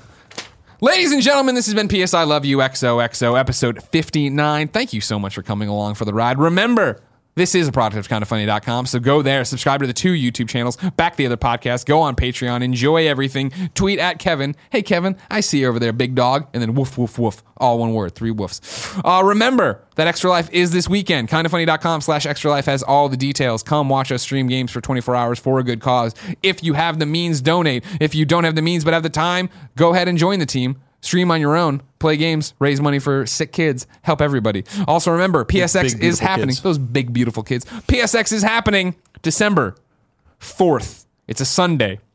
We have a panel at noon at PSX, a live PS I Love You XOXO. Go to kindafunny.com/PSQ and submit who I should ask to be on the panel. We always have guests. We've had the Shuhei on there, no guests, the Gio Corsi, the Ryan Clements, no guests, the Sid Schumann. No guests. Just me and you. They get that for free here, though. I mean, I know, that's a good point. Put their butts in the seats, you know what I mean? They'll be there. Do you want to see Nolan North? You're going to invite Nolan North? You want to? I'm putting things out there. The world's your oyster. What PlayStation kind of person do you want to see at this panel? Will they say yes? Probably not, but I'll try. You want to see Ellen Page? Based on the pictures people circulate of her doing press for Beyond Two Souls, look, she's going to get out of the gaming industry quick enough. Or she was next to me and she's like at my belt buckle because she's tiny. Every episode of PS I Love You XOXO ends in a song in a segment we call Singing a Shuhei. This is where one of you talented motherfuckers submits a song. I need an MP3 and a YouTube link to kindafunny.com/PSM. I go through and put your MP3 at the end of our MP3. I annotate to your YouTube video at the end of our YouTube video, and everybody gets to see how amazing our fans are. I'll read you this one because he mentions his name in it, and I hate saying the name and then reading the name right away. You know what I mean? Hi, Greg and Colin. My name's Eric. I'm 19 years old, and I play guitar in a pop-punk band called Answers and Echoes from Orange, Connecticut, with my 3 best friends. We recently put out an album called Another Year Like This. So here's a song off of it called No More Wasting Time. For us, it chronicles a lot of our feelings surrounding our 4 years in high school and our first year in college. Friendship, love, heartbreak, nostalgia, and uncertainty for the future are all important themes here. And dank Yarnum Nugs. And dank Yarnum Nugs in Connecticut. It's got a modern pop punk feel to it, not unlike that of a band like A Day to Remember. We're all over iTunes, Spotify, Google Play, Amazon, or just about anywhere else people listen to music, so people out there should have no problem finding us. Again, the band is called Answers and Echoes. This is No More Wasting Time. And until next time, it's been our pleasure to serve you.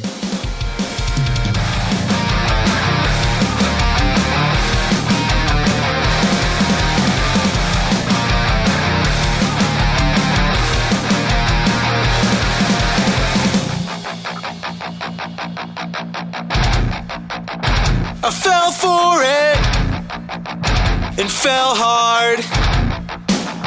I won't ignore it. It's gone too far. When will I take that one last step? I've been in misery, there's almost nothing I have left. When will I do this for myself? It's been about you for far too long. For far too long.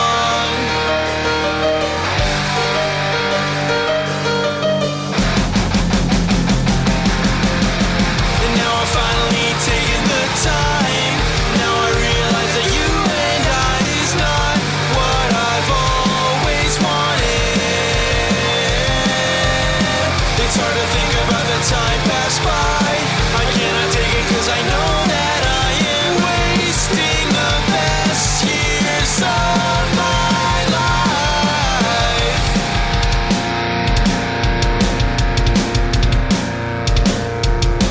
I never wished any harm on you, though I don't know what you took me for. That doesn't change what you put me through. Will it keep me from walking out the door? So far that's what I've been held to. The decision grinds me down to the core. Cause after what you've been known to do, I can't seem to put myself first.